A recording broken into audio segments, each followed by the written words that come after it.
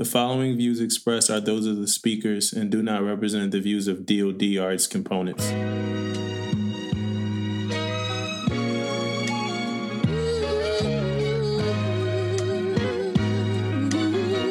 Pay attention, because you are now listening to Permission to Speak Freely. Potluck season has returned. It's been a long time coming. Coming. It's Look here. like it's life or death for me now. But you know, no turning back. This is what makes me. This is what makes me fluffy.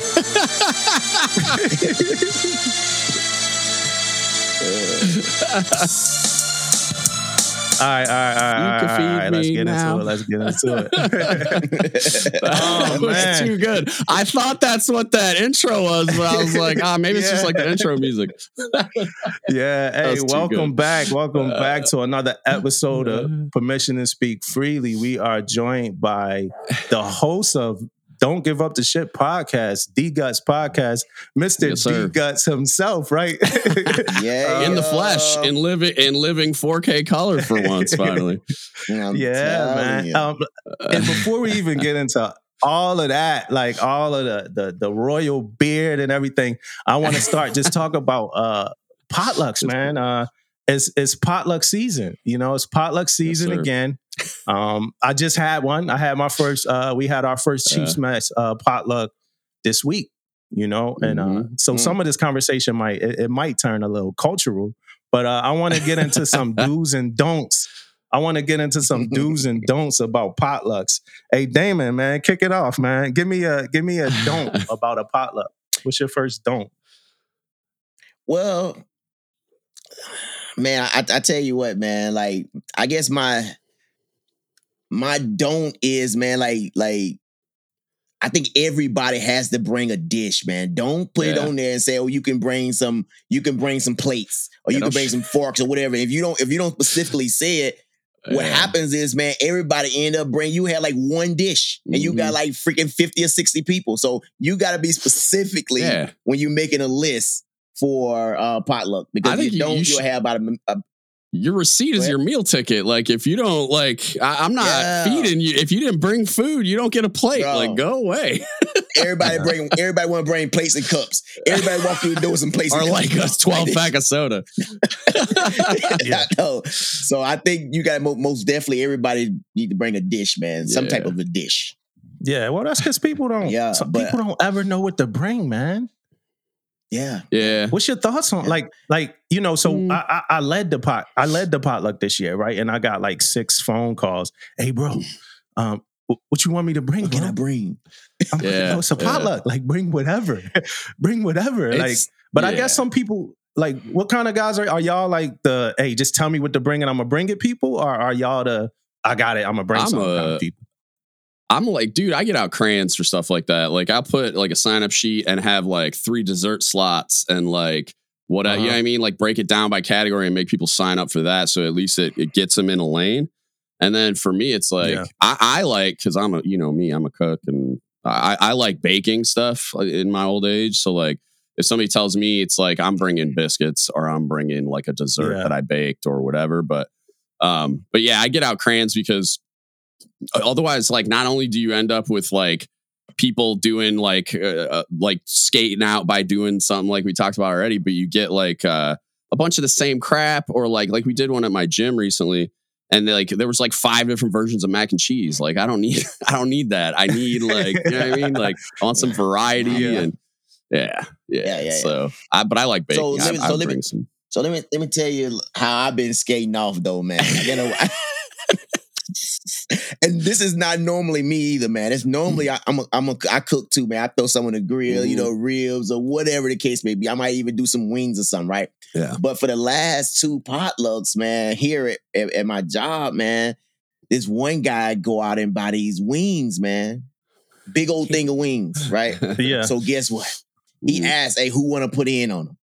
So guess what? I've been putting on these wings, man. So that's just nasty. So I ain't been like actually like cooking anything, man. You're the dude, You're the dude that signs the card after somebody else fills it out, and you're like, yeah, it's for me too.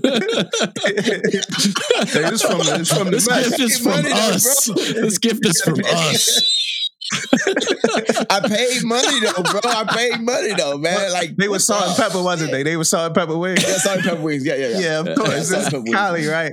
Hey, so mine is my first don't though is man, don't be trying nothing new in front of the popular crowd, man. Play the hits. Don't experiment. Yeah. He's like, I never put raisins in the mac and cheese before, but like, don't do it today. It sounded like such a good idea. I want to share my joy. Bro, play the hits, right man. about that shit, man. And then they be watching too, man. Nobody eating that shit, man. You already know ain't nobody eating it, man. Like, nah. Yeah. Oh yeah, and that's one of my dudes. So one of my dudes is I do surveillance. So I sit down for a little bit and I watch what stays on people's plates. Right, so I gotta scope it out. I see what stay on people's plates, and then when I do get up, I stay away from that shit. You know what I'm saying? And whenever somebody bring two options, whenever somebody normally bring two options, they both probably they're worried about one. Yeah, they're at least worried like one and like a here's some cinnamon rolls just in case. One in a pot. They got like one in a pot. Oh yeah, so I made this one with bacon, and then I just did this the veggie version. Like okay, yeah. I got this one might be cultural. Right? But cranberry sauce. I never ate the homemade cranberry sauce. Yeah. So I grew up with my grandma in North Philly, old black lady in North Philly. She got that can from out 8. Yeah. Used the can opener, opened that can, and that cranberry sauce flopped out of that can, and we loved it. It's got to keep the little ribs in it too, dude. Otherwise, it doesn't feel authentic, and then you just slice it up. That's right cranberry sauce to me. So what you say somebody made homemade? I saw cranberry. Yeah. And I love y'all. Let me. It's a different thing. It's a different thing. And it's people I love dear that made homemade cranberry sauce. So I don't want them to be mad at me. But I can't eat it. Yeah. I can't eat it. I don't want to see cranberries. I need to see ribs. I need like DGUTS said, I need to see the ribs. I need the can shape. That's it. That's cranberries. I want that shit with the preservatives or whatever it is in it. That's the shit that I want. It's a different thing though, man. It's like the cranberry sauce from Chester. We were just talking about this a few days ago in Boston. I just got back from Boston, and my buddy was talking about mac and cheese, and it's like Kraft mac and cheese or whatever, and like homemade mac and cheese. That's not the same thing. Like I grew up on the stuff out of a box, and I love it for that reason because it feels like home. But it's like it's not the same thing. I like the other stuff too, but that was an edit. Just air your dirty laundry. Like it's just like hey, that was an edit, man. I don't know, man. Like so, we potted with DGUTS before, and he called me out on my internet before. Maybe it is my internet. You know what I'm saying? I think it might be. I mean, last time we did this, no shit, man. It could have been a maybe. Yeah. But today, yeah. Well, and bro. I'm the common denominator, so maybe I'm breaking your internet. But like, I can see Damon fine, and me and him are talking, and his video's clear. Yeah. So like. Yeah, it's too much power, man. It's too much power between the three of us, man. Yeah. That's what it is, man. My internet can't. Too many infinity stones in one place. Yeah. Hey, but we were wrapping up a conversation about do's and don'ts. Potluck, and I admit I'm the guy that bought the fried chicken. You know what I mean? I went to the store. I got the catered order. Ain't nobody go in. I wouldn't have let nobody go in with me though. But I got the catered order of the fried chicken, and it was a hit. The fried chicken. That was going to be my don't. Like, don't buy unless like we're talking about chips and shit like that. It's like okay, but. Don't go fucking buy muffins or something. Like, don't go buy. That's my only issue is, bro. That my only issue is it depend on how many people, man. Like for me, like if I did wings or I do my ribs or whatever, we talking about, man, for me and where I work, man, we talking about 50, 60 people, if not more. I'm not finna be cooking no ribs for 50, 60 people, man.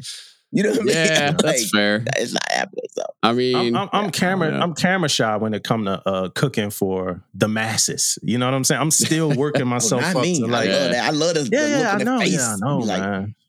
Yeah. I got like childhood, like, just wounds from times I cooked and the shit ain't come out right. You know what I mean? So as I'm growing as an adult, I'm still trying to work my way into cooking for like more than my wife. You know what I mean? Yeah. She loves me, so she's not gonna say nothing too crazy. Yeah. Shit, my wife will tell me, great, she's like, "Don't you do this for a living?"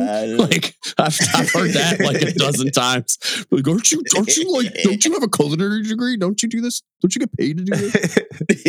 Yeah, man. That'd be another thing when the CSs bring bad food to the potluck, man. Like, come on, man. Y'all better than this. Yeah, like we could go down a whole rabbit hole, but I got a podcast called Fight Me you could go listen to. That's all about why it's not their fault. Like they never get taught how to cook, and then they're just, you know what I mean? But we don't gotta go down that road. Yeah. It's not their fault. Yeah. Hey, so it's our fault.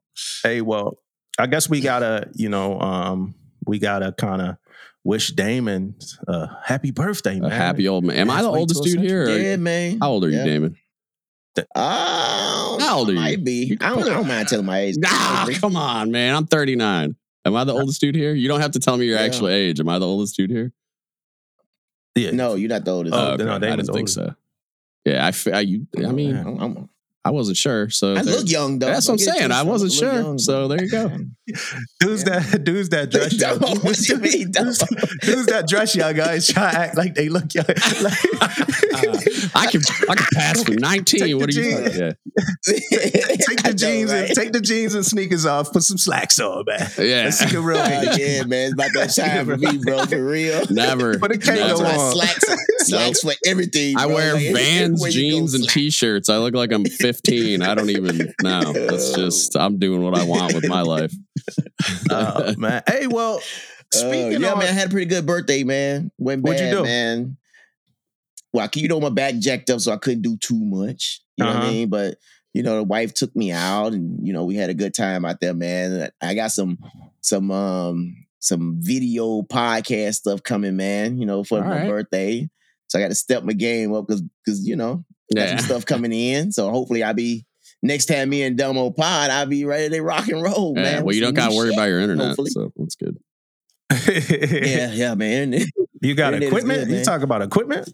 Yeah, I got some stuff coming in. Sweet. Man. You know what I mean? You gonna know how I use it. But yeah, other than that, man, like I said, I can't do too much, man, with my freaking leg and shit. But other than that, man, it was a good birthday, man. All right, let me ask you a question. Mm-hmm. If you got let's say one of your best friends gave you a self-help book, right, as a gift, would you have any issues with that? I would have an issue. I mean, I guess it kind of depends on what the book what kind of self-help. But what if it was titled? It's a gift though. It's a gift. So what if this was the title? What if this was the title? You're not as smart as you think you are. Get off your ass and go do some work. Would you have an issue with that? I have to answer what that means, bro.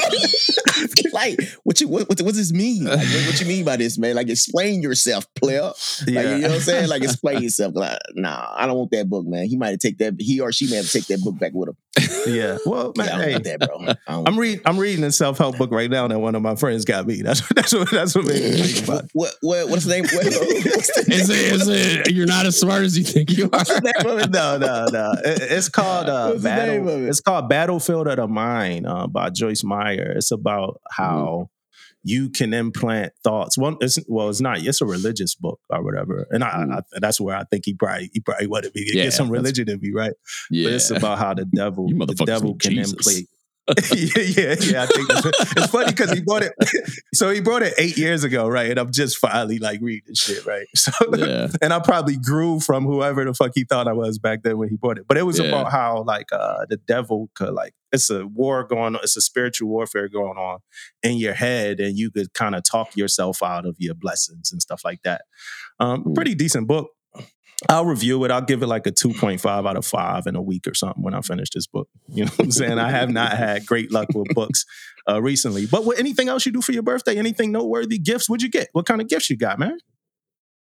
Yeah, man, I got like I said, I got the webcam stuff coming. Got new lights and stuff. You know what I mean? Like it's like a better setup though. You know what I mean? That's kind of more stuff I got for my birthday, man. Went out last night with a couple friends, man. We just went somewhere and just sit down, ate. Went to this little spot, man. Music playing, little bar area. Couldn't do nothing. You know, I normally get up and do my little same dance. I couldn't even get up and do that. Yeah. You know what I mean? But other than that, man, I had a good time. Yeah. Not too bad, man. Okay. Hey, DGUTS, man. Loving the beard, bro. Loving the beard. Like that. It's a little homeless. I'm learning how to trim it still. So I got a little homeless vibe going. But I don't you doing anything? Like you got like any like, you know, they sell all that shit at Target now. All the like cream and all that stuff. There's a place from back home called, I just found it like, you know, the spy algorithm on social media suggested them. But I ordered this like kit from Detroit Grooming Company. And it's got like the beard butter and the oil and the whatever. I got like a brush and a comb and there's something like a conditioner that I use in the shower and stuff. So yeah, just that. But you better let it go then. Oh yeah, we talking about way down here. I'm trying to get like right here. I'm trying to like. I just want to like get it like out a little bit and like probably right there. Yeah. I don't know. We'll see. I'm not going too much further, but yeah, I'm letting it right now. I'm just kind of like bulking, and then I'm gonna like figure out how to. I'll probably have a professional like shape it a little bit. I don't want to look like a Backstreet Boy or nothing, but like I just want to like clean it up and like look less homeless. So as we all know, my internet's a little blurry. So you got any grays in there? Or are you still full? Yes, sir. I got a bunch right here. That was like what was funny is like.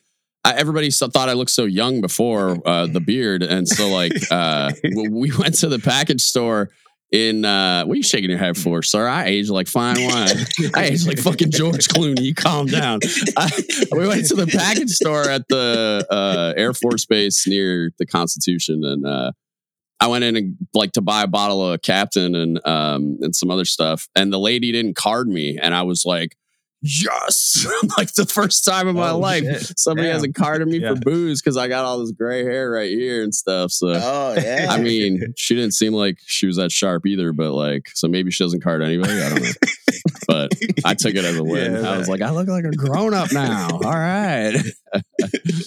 It's funny when people like don't card you. Like, So first time it's ever happened. I got all these wrinkles and creases in my face and all this gray hair now. So yeah, man. Hey, man, that retirement. We gonna get into that a little bit later too, man. Just that retirement, man. I know you're loving life over there. Let's do it. Real it's quick, great. my week, man. My hot water heater went down on the weekend, man. My hot water heater went down. Fixed it, same day, man. I'm an electrician in the United States Navy, man. Why would I do anything less? Yeah. You know what I'm saying? Cut myself in the process. I had to call Damon. I thought I left my electrical issue. Come on, man. It was A gang, man. No, it was a heating element. But so, went down, realized first time I ever realized I couldn't find my meter. So I had to go buy a new meter. First I went to Home Depot. If you listen to this pod, I live by the worst Home Depot in the world. So I had to go back out again and get some more stuff. So I wound up going to Lowe's. I fixed it. It was funny, like, because I think my wife forgets that, like, I'm an electrician. Like that's my rate. She tried. Oh, we'll figure this out, babe. She was like, when I got it done, she's like, "Congrats, babe." I'm like, "Babe, you don't gotta congratulate me for that. Like, I could have done this as a fucking fireman." Inside my head, though. Inside my head, she got a little handyman. She didn't know she had a little handyman. Inside my head, I'm like, yes. You know what I mean? Like, your wife, being concerned about something getting fixed is like worse than a CO, man. That's like. And she not even, there's no pressure from her. She just living her life. But I'm like, yo, she has to wash up soon. You know what I mean? Like I gotta get this thing fixed or whatever like that. Only other thing I did outside of that was real cool story. So we talked a couple weeks ago about Keiko and Courtesy Keiko and some things like that.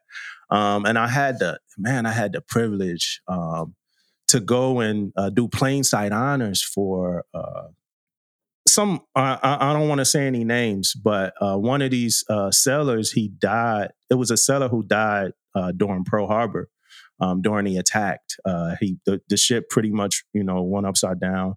And like 400 sailors died, and they were like lost on a ship. And in 2015, they did like a DNA project to figure out, who these people were. They start, retrieving bodies and stuff like that. So so they finally found this guy. I think he was number 390 of 400. So he was recently found. And his uncle, who's an older gentleman himself, his nephew, who's an older gentleman himself, was contacted because it was, I think, a 91.9% chance that they were related. So that, and it, he confirmed that guy was his uncle. The guy died when he was 21 years old. So it was pretty cool. So what happened was I met up with the family. He was already at the airport. So normally you go to the hotel, you pick the family up, you take them to the airport, and y'all ride the tarmac. And when the plane that's carrying the family member lands, it's a ceremony to accept the coffin and take the coffin into the hearse. So we met up, we talked, man. We had a great time. I was like really happy that this was the scenario versus young, killed in action sailor or something like that. This was not that. So, we went over to the tarmac, plane landed, real nice ceremony. Those ceremonial guard kids, man, those guys were outstanding, man. Some real good guys. These ceremonial guard guys, they never, ever been to the fleet. They don't even really work their rates yet. They go straight from boot camp, pretty much. I think they do a couple of weeks. And then they go straight to ceremonial guard, man. These guys were outstanding, professional. So we did it all. We watched a ceremony, real fast ceremony, about 20 minutes. They pretty much took the coffin off the plane, and then they did a few ceremonious things, and then they walked the coffin and carried it into the hearse. And that was it, man. But I know I talked a lot about that the other day, but this was good, man. It was real heartwarming, and I appreciated the experience, man. Yeah, that's cool. Oh, most definitely. It sounds like it was cool as hell, man. Yeah, that was cool. I don't know if any of you ever had a chance to kind of be involved in anything like that, but that was definitely cool. Just like not at all, man. That sounds. Yeah, I did some Wreaths Across America stuff and some other volunteer events that were cool, but like nothing like that. I've always wanted to do something like that.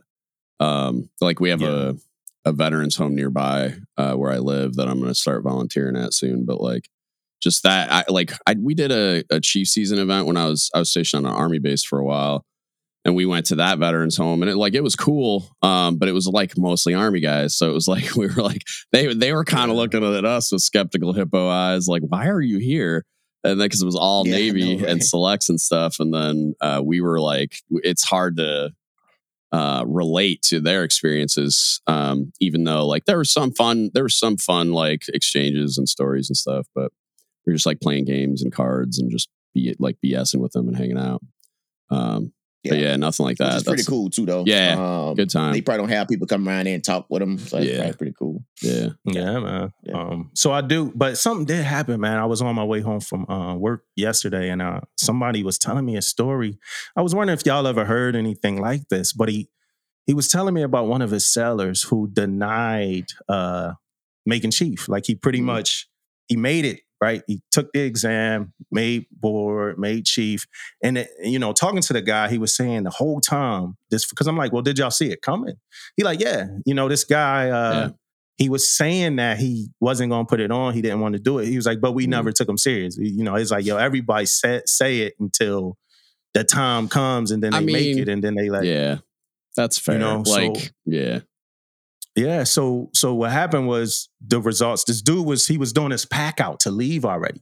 And the results came out. They called him yo, congrats, you made chief. And he's like, yo, I don't want it.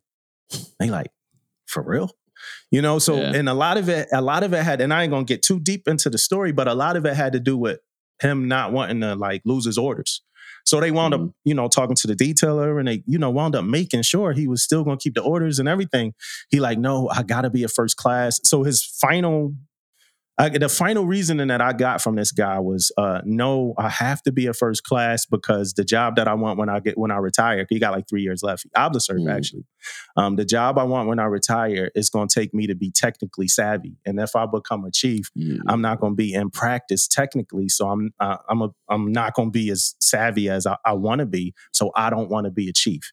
And before I even open this up for our thought and kind of digestion, the guy that I'm talking about is an amazing seller, like real good guy, man. He was one of my dappers. He was incredible at that job. He was the seller of the year last year, and that kind of brings a question as well. I'll ask it probably later if I remember. But he was the seller of the year last year, and he's a really good guy. So my boy said when he called the command was like, he was like, well, you don't got to worry about him, because the command was wondering what kind of seller they, when he's like, you don't got to worry about this guy. He's a great guy, right? But just what's your thoughts just on that whole thing? Damon, you want to go first? Well, man, that's crazy. That's crazy to me, man. Like this is like unheard of, man. And the reason is not good enough for me either. But I know it's their reasons. It's about them and what they want to do and all that type of stuff, man. But to not be technically savvy, man, that's kind of like even as a first class, you can sometimes be put in a position that you won't be technically savvy. You can be doing other things. You can be at the lead and doing other things and won't be like in the forefront of doing the work no more. Now, remember that was a part of the reason. Another major part of the reason was family.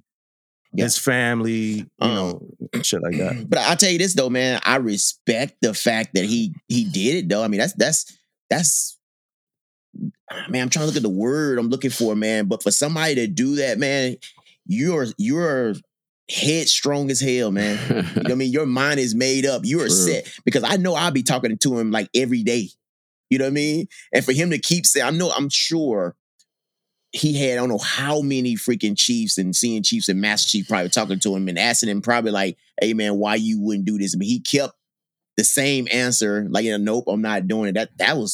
That's headstrong, bro. I know I would have talked him into that shit. So bro. When this was going on, that was the whole MCPON turnover. So it was a whole like symposium of all like master chiefs and shit over where at this command. I ain't gonna say where it was. So it was like, he said it was like fleet master chiefs for like the dude I was talking to, like asking him like, yo, you want me to talk to this guy? Like you want me? So he had every resource. Yeah, that's what I'm saying. And the seller was like, nah, I don't want to talk to nobody. I made up my mind. Yeah. That's tough. DGUTS, what's your thoughts, man? I got a lot to say about this. I have heard of this before, and I have heard reasons that have convinced me, and I'll get to that. That I would be okay with, but the problem I have with it, and granted, I have like very limited information to go on. So, like you guys were saying, I'm sure there were some people that were doing some like. I would like to think that there are some people doing some good mentoring and like really trying to educate this kid. But that's my first like red flag is the reasons. Like I'm like, so him saying that I want to be this like tuned in high level technical expert for the job I want after the Navy, to me speaks to somebody not like he doesn't know what a chief is, and I don't.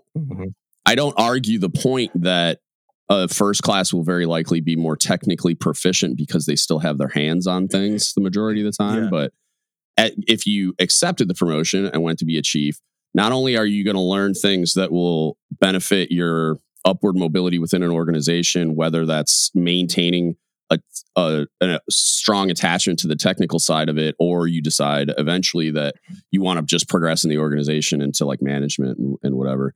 There's a lot of like experience and skills they would have got by just the experience of being a chief petty officer while still knowing what they want to do when they retire. It's like you can still stay because it's like a politician that isn't seeking re-election. Like you can just like, let's start spending this political capital, baby. Let's see what I can do. It's like as a chief, it's like if you're not chasing a promotion, like if you don't care, I don't care what my eval says. I'm not chasing the star. I don't need to get qualified, nothing. All I need to do is be the best technical expert possible.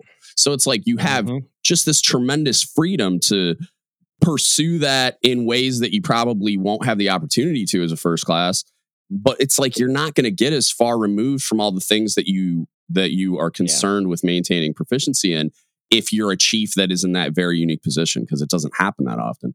So I feel like this kid didn't get the correct mentorship early enough, because like if we're waiting until he's selected, oh yeah, he's kept saying it, but we didn't take him seriously. Well, I'm like, that was your first mistake.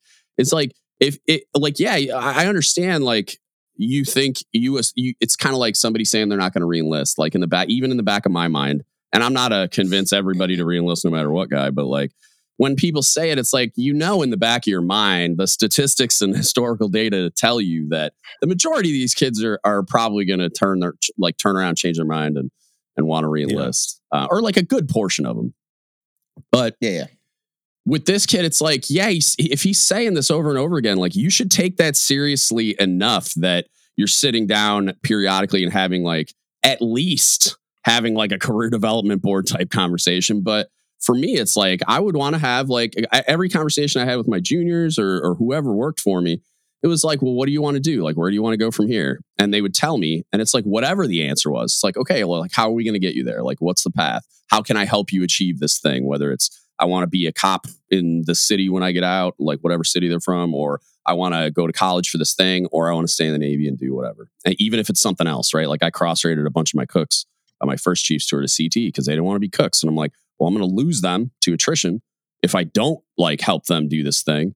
So I'm like, all right, well, let's keep you in the Navy as CTs. And they're both CT chiefs right now. So it's like, that's a win to me. It's like, if that's what you want to do and I can retain your talent in the Navy, like I'll convert you to like clown if you want, like whatever, like not to, like whatever you want to do in the Navy.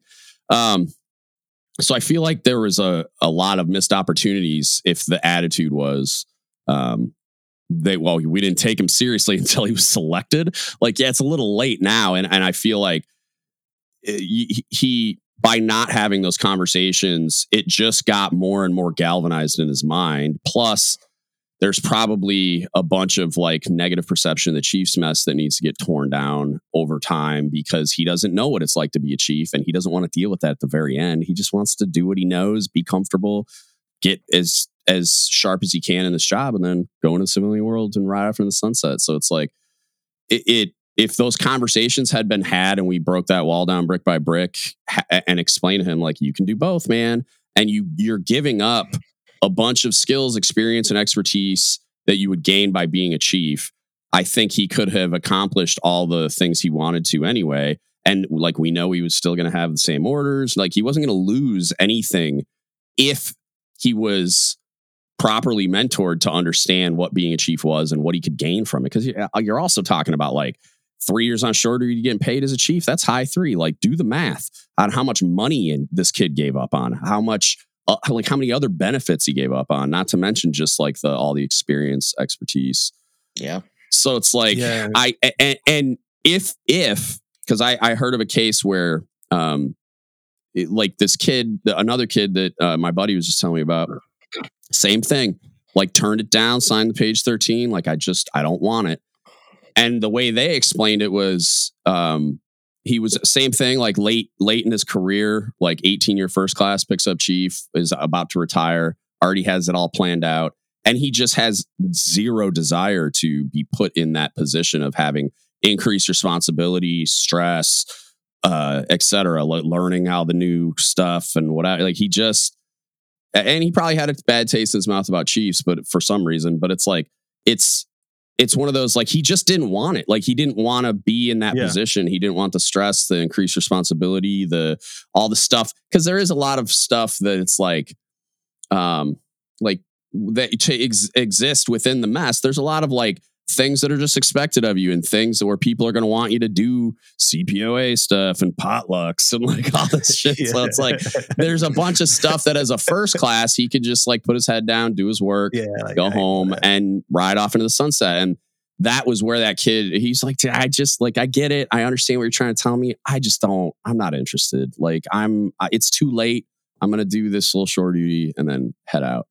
So yeah, man, this kid, it sounds like we missed an opportunity to and almost all of it would have just directly benefited him. And I'm sure he would have added value to the mess as well. But because of his unique position, it's like, I think we missed an opportunity to take better care of the kid. You know what I mean? And it's not about him saying yes just so he can be a chief. So I don't know, like we can tally up a win on the scoreboard. Like it's not, I'm looking at it like financial benefits, tertiary benefits, the training experience, expertise, and he still could have accomplished it. Like all he did was lose, in my opinion, unless there were like, that's that's my thing too, man. Like it was like nothing he got nothing from that. Yeah, if there was another L's, man. L's. Yeah, if there was another reason that like that other kid where he was, because I get it. Like I turned down, like I was at a flag command and they wanted me to be the staff SEL, which is like you're basically the actual CMC because the flag CMC is off doing flag things. So they offered me that job right when I came back from my cancer treatment, and I'm like, no, like I'm still like super fatigued. I still got all this crap going on with. I was only showing up a few times a week for like half days because I was still like kind of getting back to normal energy wise and just health wise. And they immediately were like, we want you to be the staff SEL. And I was like, nah, like I don't have, I can't, I don't need that kind of stress in my life. I don't think I would do a good job right now. Like, no, I'm not doing that. Like, I got to focus on my stuff. That's crazy, man. Ain't this crazy though? You just coming back treatment. That's the first thing they think about. How you doing, brother? How you doing? How you feeling? I mean, I got that too, but the CMC I had at the time was, I mean, he's a great friend and a mentor and I love him to death. He's a dude that, he just has like unwavering blind faith in my ability. So like he was excited that I was back and he was like, all right, let's go. Like you're back. He was assuming I was 100% too, but I'm just like, and he got kind of mad, but he understood. And then we went from there. But like, it was coming from a good place. Like he just wanted to ramp me back up and get me headed back towards like Cobb CMC and all that. And then the Navy at RG3 the hell out of somebody. Wasn't that RG3 who we knew his leg was fucked up still? Like his leg. And we sent him out there anyway. And then now, Maybe it gets you. But I do want to shout out my bro who told me the story just in case I butchered it, bro. Like, don't kill me on that one in case I butchered it. But another part of the story is this. Man, like as a chief, I did a lot of technical shit. Like I did not lose. Like I did not lose. And then like for me, it was like it's on me too. You know what I mean? So it wasn't just me doing technical shit. It was me doing technical shit and like with like everything to lose if I fail. You know what I mean? It wasn't nobody else to like. So it was back against the wall. Like I have to get this fixed. So I'm going deeper into the tech manual than I ever did before. I think a lot of times we conflate like technical expertise with technical like proficiency, right? Like there's like an E5 that will do a better job troubleshooting and repairing a piece of gear because they're so intimately familiar with it because they do maintenance on it constantly. Or like in my case, like, I mean, my E5 is going to do a better job of staying a galley watch captain and all this other stuff. But like I have a lot deeper and broader like level of knowledge and experience with a thing. So I can kind of like watch what's happening and warn him and tell him how this movie is going to end if you do it this way and blah, blah, blah. And so I think I feel like as a chief and a senior chief, like my technical expertise was really high. You put me in the galley with that, my shit hot E5, he's going to bury me, like cook me. I can cook better quality food, but I can't like to cook at the level that I'm capable of and do it for 180 people in 4 hours and then keep the galley clean, serve lunch, do all the other things I got to do. Nah, like I couldn't keep up with him, man. I'm on my feet in there for like, well, we would do halfway night meals. I'd go in there, I'd get off the watch bill for that one day, go in the galley, and it's like I'm on my feet for like 4 hours and my knees are screaming, dude. My feet hurt, my lower back hurts. And it's like, when I was that E5, I was, 10 feet tall and bulletproof. So it's like conditioning. It's like sports, like pretty much. Like when you get older, like I might not dunk as much. I might not be catching an alley-oop. I'm a spot up shooter. But you're going to coach your ass off though, because and you have the experience and you know what I mean? So like, I think that we confuse those two things. We call it one thing and it's not that, because I think a first class that's like super immersed in it. Like I was at the peak of my powers as like an 8-year first class. And then I made chief. And then it's like all that stuff I was talking about earlier that like I get pulled away to do all this other chief stuff, institutional expertise, collateral duties, watch standing, blah, blah, blah. Yeah. And so it's like to try to say that you're going to maintain that same level of technical ability while now I've got all this other stuff on my plate. To me, that's misguided. Like he's not wrong, in my opinion, that a first class is the peak of technical expertise or the technical proficiency. Like, do they know everything there is to know? No, absolutely not. Yeah. Do they have experience to pull on as much as like a senior chief does? Absolutely not. But as far as like actually going and doing the thing, that's where I'm like, yeah, I stood diving officer watching a submarine, and you're like the guy in the control room of the submarine in charge of like everything. That I was pretty good at that job. Like I would say I was like one of the top 3 dives on board. And I was the best one actually standing it, but that's another story for another time. Those other guys were sure like skating. But the dudes driving the submarine, those I can't do it like they can do it. They were incredible. So it's just like that's the way that I look at it, where it's like I think we're talking about 2 different things a lot of the time, where it's like, and we don't value them the same way. And this kid, that's the conversation I would have had with him. Like, look, man, it's different. Like you are probably already like humming at the peak of your like technical proficiency and ability to actually do the thing.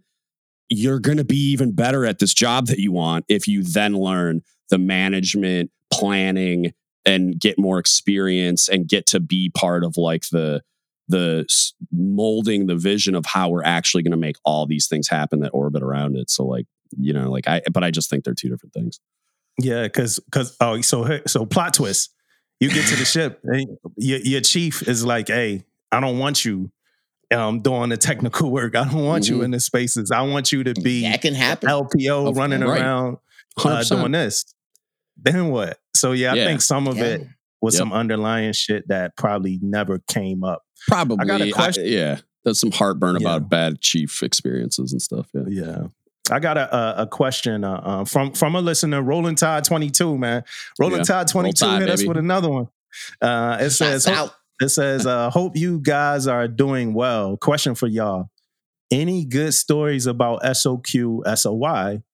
And how do you feel about the meritorious advancement to E7 for Sailors of the Year? It. Damn, that was quick. Just word vomited. I hate it. We can talk about it, but go ahead, Damon. I just got done wearing everybody's ears out. Yeah, well, man, like I guess from my experience, I shared a couple of these freaking things, man. My only biggest thing, man, like we did it on the ships and we did it here, you know, on shore duty. The problem I got, man, when I get there and it's so many points, it's the point system is the only thing that gets me. I like doing it because of the fact that it freaking you know, it can help sailors to try to who's the best, like who's the top, you know, sailor or whatever the case may be, and you can tell when they walk in and who's confidence, who's this, how they do their boardmanship and all this type of stuff, right? I like doing it. I like seeing them, you know, put on a show or whatever the case may be, right? But my whole biggest thing is, man, when I was at this one board I was chairing, I was looking at the point system, and you know, I'm not all, and they picked me out. Okay, you're a senior chief, you want to go, you're gonna chair this one, right? I'm like, okay, I chair it, whatever. So I started reading all this stuff because I didn't read all this stuff before, right? So now I'm sitting and I'm reading it, and man, it's like questions like 25 points. 25 points. I'm like, man, that's I don't want the questions to like dictate more of the board itself. You know what I mean? Like these guys' package, I think, should be like more what's going on. This is what they got, blah, blah. But then reading these questions, man, they put so many many points on the question. I was like, so I went ahead and went along with it. But afterwards, man, I had some questions about that, man. I was like, okay, let's talk about this. But that was my biggest experience, man, going through there and knowing the impact of those questions. It impacted who won and lost. You know what I mean? The board. So it was crazy. Yeah. I think do you think? I think he's asking this question, but I think he's asking some shit that he not asking in a question because I think now the meritorious advancement shit, it's got like a real nasty relationship to the Sale of the Year board now too. Mm-hmm. You talking when about it comes to timing and you talking like about that meritorious advancement to E7 part or just to E7? Okay. I know a lot of people got issues with, and I'm not 100 with this, but I know a lot of people got issues with the timing because I do too. It's some people gaming the timing of the Sale of the Year board so that their Sale of the Year can go up for a higher Sale of the Year, so they can have that chance to get you know map. So they tying in Sale of the Year with evals with that map thing, man, and that could be kind of nasty. And I think we'll get more into it, but I do want to. So we just recently had a Sale of the Year board, and it was unorthodox, like it was different. And I like unorthodox. That's like something I really like. So the sellers came in. We sat at a boardroom table, and the sellers came in and they just sat down. My CMC was like, "Hey, we're gonna have pretty much a conversation." Right. And the CMC pretty much broke it down before they came in. Like, hey, at this point in the game, if they don't know facing movements or they can't say the creed, like we ain't do our job. They shouldn't even be in this room. Like, yeah. He like, so we just gonna bring them in, and it's funny watching them like being like shocked because they was so prepared to say the creed or whatever. Right. So, but we set them in, and we just each had 2 questions for like 2 different topics, and they were like. Conversation based, and I'm like, oh shit, I could do this pretty easy. Me and Damon do this every week. So it was a pretty cool board. But then now let's go to the packages, right? So I got so many gripes about this whole program and shit. Like when Chiefs not like one of the packages we got during the fucking board. You know what I mean? Like as we sit in the board. You're done, dude. Like you just lost that sailor. That sailor probably wouldn't be. You just screwed your person over. Like I wouldn't even accept him. I don't know. So now it's only 2 of them. So, but right as we sit in the board, we get one of the packages, and that's more on the chief than it is on the sailor, obviously. But I mean, it's not on the sailor at all. But like, it's It's crazy, man. And then when I'm looking at the grading sheet, just the way my mind worked, like how Damon was talking. Now my mind is like a tad weirder with the shit because it's like, all right, this is worth 20 points, but it's 3 bullets.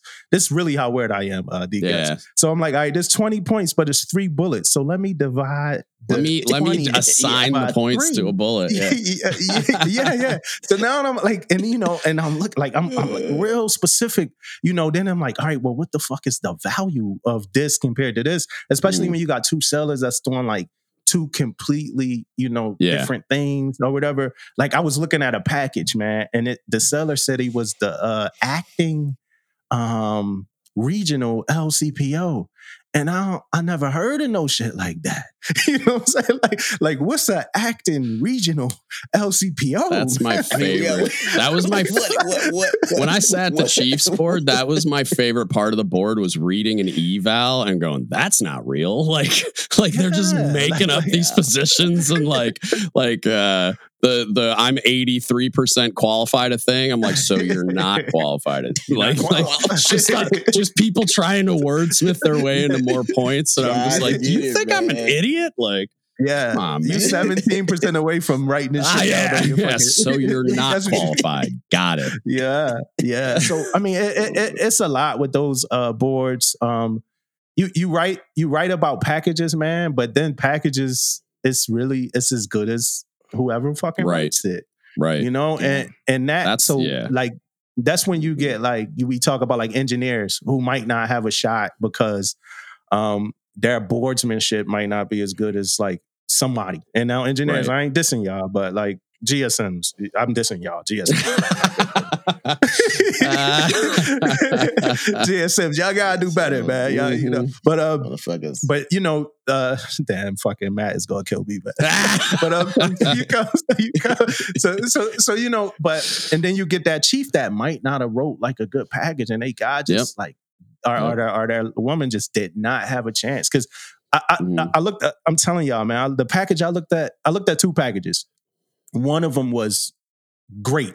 Like I understood everything that was in there, and then the other one man, I ain't know what the hell they were talking about. It was like acronym followed by acronym followed by acronym. And I don't think a chief ever looked at the damn package.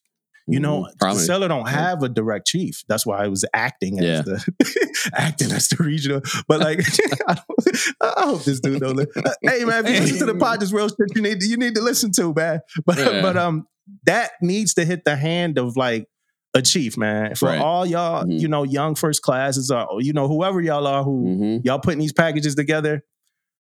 No matter what y'all think or feel about whatever in the mess, give that shit to a chief because the chief speaks a language that other chiefs, like, for instance, when I'm writing a package, because I was going through this shit too.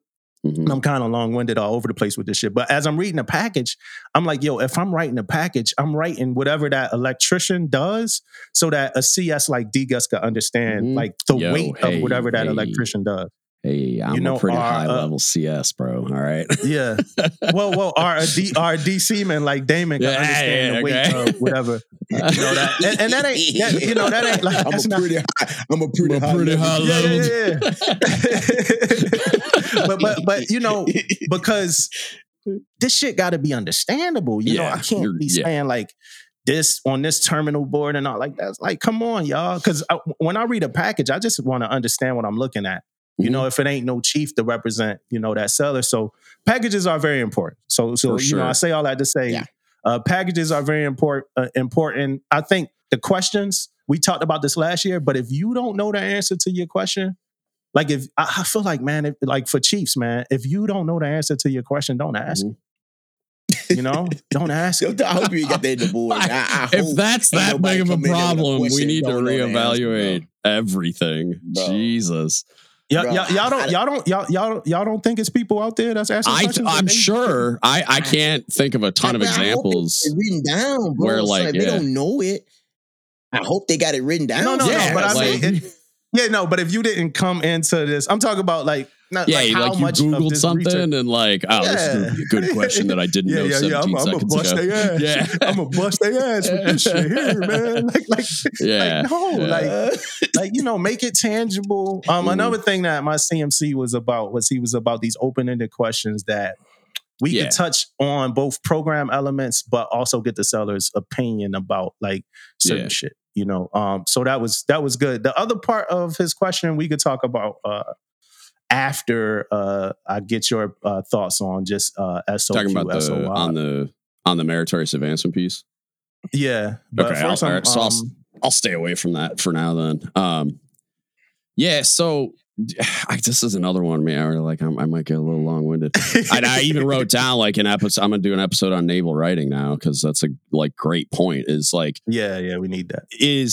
And it's something that I got so many on so many like big things along the way. I got really lucky with like I had a chief when I was in E5 that he was very insistent that we all knew how to write evals and we all knew how to write awards. And he spent a bunch of time with us because it was, part of it was the cook side of things on submarines is like we get underestimated, underappreciated, underrecognized a lot because our job is devalued in the submarine force quite a bit. Like you just get told you're stupid. What do you know? Because you're a cook, stuff like that. So he was very insistent that we all know how to do this for the reasons that you kind of like alluded to is if our evals aren't written the right way, letting everybody know the impact and this is all the things and this is what it means. And then when you get to those boards or you get to the like ranking boards, eval boards or award boards of the quarter boards, whatever, you're going to get left behind. Like you're going to get ranked and we're already fighting an uphill battle on submarines. So it's like you need to be really good at this. And so as you go through it along the way, it's like it's prevalent everywhere. Like, and I like my last Cobb called me his secretary because I got so good. Like I'm all up in the correspondence manual, like the eval manual, the awards manual, like just learning how to do all these things, do it as best as I can. I learned a lot from a lot of different people along the way. I learned a lot from my experience at the Chiefs board because it just continues to elevate in importance as you go. And then there's a bunch of levels at which this naval writing thing, because of the way the system's set up, can bite you if you're not good at it. And it's like, it starts early with stuff like this, where like the awards boards and even like evals at the lower levels, like no one takes E4 eval seriously. Like, I mean, there's probably a couple aliens like me out there, but we always say, like, you're not writing the eval for the sailor, you're writing it for the board. But then everybody just assumes, like, makes a snap judgment that, well, they don't really matter until like senior E5 at the earliest, because the Chiefs board isn't going to look at those. However, when Seaman Timmy wants to apply for OCS or Seaman Admiral, what are they looking at? They're looking at evals. And so if you're lowballing that early on, like, that's where you're developing your skill at this anyway. But you're setting that sailor up to fail if they ever apply. Even like conversion programs, if they want to convert to another rating, what's that career field going to judge you on? Your performance in your current rating via evals. Yeah. Like, so if you're not doing a good job on those, it's like that's a problem from day one. And then it's just the impact of lowballing it just elevates as you go, because then we're talking about Chiefs boards, Sailor of the Year, where you could advance to E7, like the officer boards, Command Master Chief packages. There's all kinds of stuff. Like for my supply officers out there, like they do internship stuff in their community. So you got to write a package for that. You got to write a CMC package. You got to do all these things and ask like to be evaluated by the organization. And the more you, and even at the Chiefs board, right? Like I talked a little bit about it already when I'm reading these evals. So I went in there thinking I was like one of the best eval writers like there is. Like I've really worked on it because I take it really seriously because it's people's careers, right? So I was pumped to go to the board because I love that I got to be a part of that, like looking at this and being a good steward of evaluating, picking the best of the fully qualified, blah, blah, blah. When I got there and I started looking at these evals, the first impression, I was like, oh my God, we have an epidemic of people that have no idea how to do this, right? Like like just horrifically written evals. And because of my experience and attention to detail and how anal I am about this stuff, it was like I could see what the sailor was probably like enough to know that they were super undersold and like underreported as with the quality of the eval and the detail of the eval and whatever. And then also what I gained a bunch of knowledge and experience when I was going through them. And I was on a panel where it was like, we had CSs, LSs, RSs, but we had submarine and surface CSs and LSs. So the majority of the board was surface sailors that had no idea what all the submarine terminology meant, but they were the majority of those submarine records were reviewed by surface chiefs. So it was like senior chiefs, master chiefs, but like and like the first thing we did was we reviewed like when I reviewed RSs, I was like, huh? Like I didn't even know what an RS was. I knew what SHs were, and then I never knew they combined. And so like I'm like, you're gonna and like we did like when they were training me on how to grade a package and put a score on it and like so that we can rack and stack them, do the scattergram, blah blah blah, and like promote them. They're teaching me how to do it on a surface sailor's record. I'm like, so, and it was like a live thing. It wasn't like a fake record. It was like, I'm learning how to do this and I'm learning about RSs with my, shout out to my dude, Ron. He was the RS master chief and he's amazing. But like, I got a 10-minute brief from him and then it was like, go. And then it was like, if I got stumped, I could go grab Ron or there was another RS there and be like, what does this mean? Blah, blah, blah. But it's like, are you getting my best work? Is that RS getting the best review of his package or her package that they possibly can and getting the best brief in the tank? Because we brief every record in the tank now. So then I go in the tank and brief it. And I'm like, I don't even know what half the stuff is, man. Like, so are they getting the best possible representation they can from me?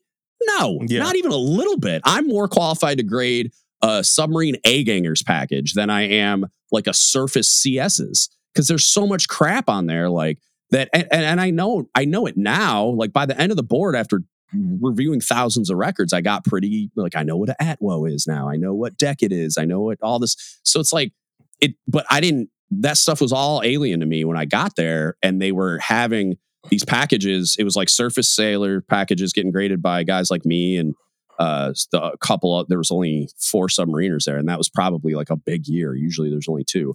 And then the submarine packages, most of them got graded by surface sailors. And so I'm just like, if you don't write, like, so for us on submarines, a supply department chief is called a supply department enlisted advisor, and we abbreviate it SDEA.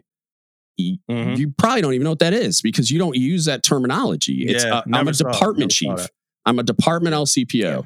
Yeah. And now I like, it changed the way I wrote evals after that, because now I understood, oh, there's a chance somebody that's not even in my warfare community, let alone my rate, grades my package. And that's not, you're not going to run into that at every panel to the degree that you did on ours, but it happens on a bunch of panels where you need to write those evals. Like, I know that now, and some people know that because they've gotten training or have been in a board, but it's like, now I'm never going to write anything that specific. I'm going to write department LCPO because you guys know what that means.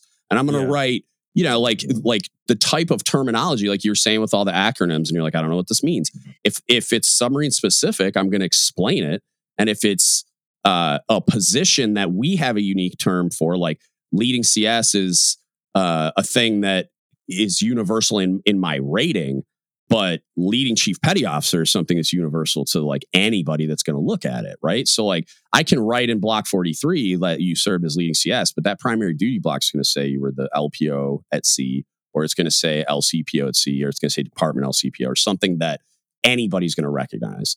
So like for say of the quarter, say of the year, it's like I kind of like, and I won't rehash the whole thing, but I'm on board with what both of you guys said, but Damon went into it a lot. Like the grading criteria is absurd. The board being able to decide who wins is absurd. It's like, and evals do the same thing, because when you're sitting at a Chiefs board and you're looking at all these evals, it's like truth in reporting is the wild card that promotes people, like promotes the wrong people or doesn't promote the right people. Because all I can look at is evals and the field, you know, like the field code documents in the OMPF. I can look at your Chiefs package and I can look at your PSR. That's it. That's all I have to decide whether or not this person merits being a chief. And I'm checking boxes off of the enlisted career path. Yay or nay, is it on this piece of paper?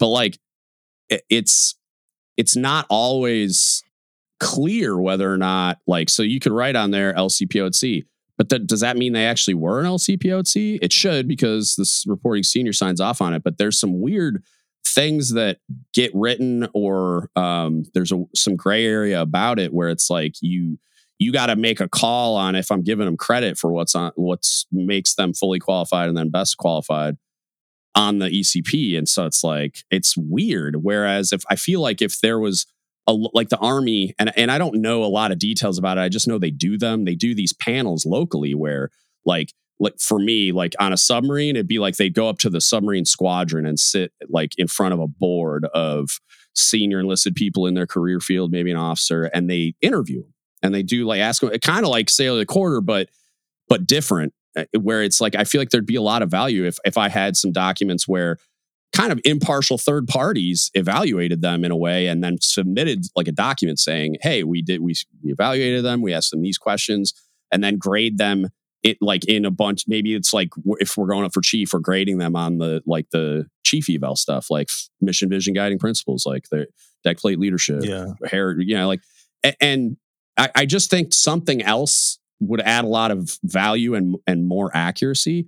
And say of course, say the year to me is no different. Like you were saying, like if a CS goes in there, or like you were talking about like engineers, GSM? Yeah, you get those sailors that aren't going to do well. They're going to be super nervous and be paralyzed with fear. But when they're out there doing their job, they're killing it. Like we know who those people are. So the board should be more of a formality than a deciding factor to me. Like I know who deserves to be Sailor of the Year.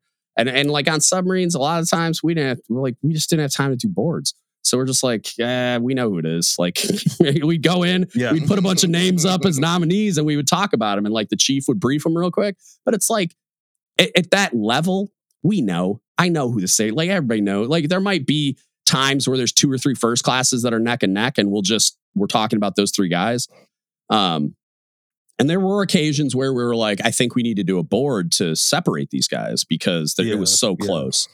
But and on submarines, again, because it's small, it's like packages were usually done, but it was like, even if a package got written really poorly, it was like we know each other so well and we interact with each other on such a regular basis that, like, if somebody really lowballed a package, not only would there be a coordinator guy like me going, what the fuck is this? But also, if you came in and briefed a guy that we know to be shit hot and you're briefing him and you missed like 5 collateral duties and some crazy thing they did for impact, it's like, we interact with those sailors so much that it's like a lot of times the other chiefs are going to be like, yeah, doesn't he do this too? And like, what do you didn't even talk about that he's the QAO. Like, what do you, like, and so we'll just start punching him in the face until they like properly brief it or make him go back and do a better package or whatever. But there's less room for things like that to fall between the cracks because we're so small.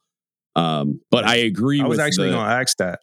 What? I was going to ask that if y'all were prisoners to the packages, but you answered it. You just answered that. No, not really. No. And it's unique to our community though, I think, and our platform size, where I don't think that that's a solution to the problem at large that like Damon was talking about. I think that the board, and it's super archaic and outdated and not effective in my opinion. And I think there's a lot of sailors that get jaded by stuff like that, just like they get jaded by not advancing because, okay, like maybe I didn't murder the advancement exam, which I feel like I don't have a problem with the advancement exam.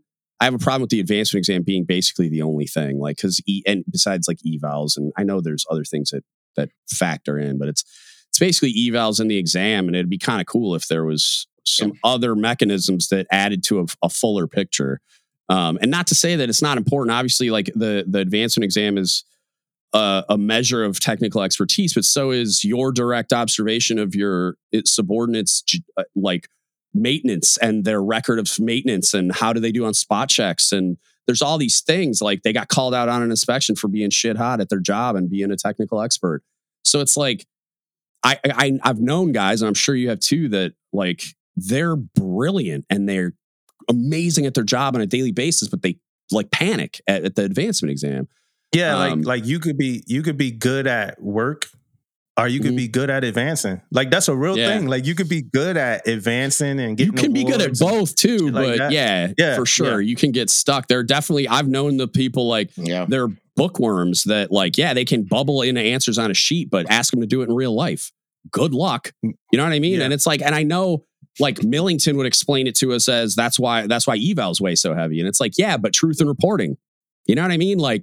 There's just a lot of big gaping holes in the process for advancement, for awards, for whatever, that I think build a lot of bitterness in junior sailors because they don't get selected, and it's not for lack of quality and effort and them doing all the, like they feel like they earned recognition that they're not getting regularly. And I think that leads to attrition and a lot of bitterness and stuff like that. And that's why, Sailor of the Year. And we dealt with like a Instructor of the Year program at the A school. And I very much had a problem with the way the process was set up, but we also, same thing. It was a learning site. I had like 26 instructors.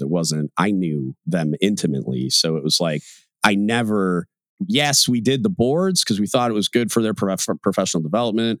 And it's a structure they were used to seeing. So in order to make it appear like objective, we wanted to do that as well, but it was more like a formality. Like we kind of knew already, and it like informed us a little bit more. And then if there was people that were neck and neck, it might be like a tiebreaker maybe. But other than that, it was like we did it just to do it.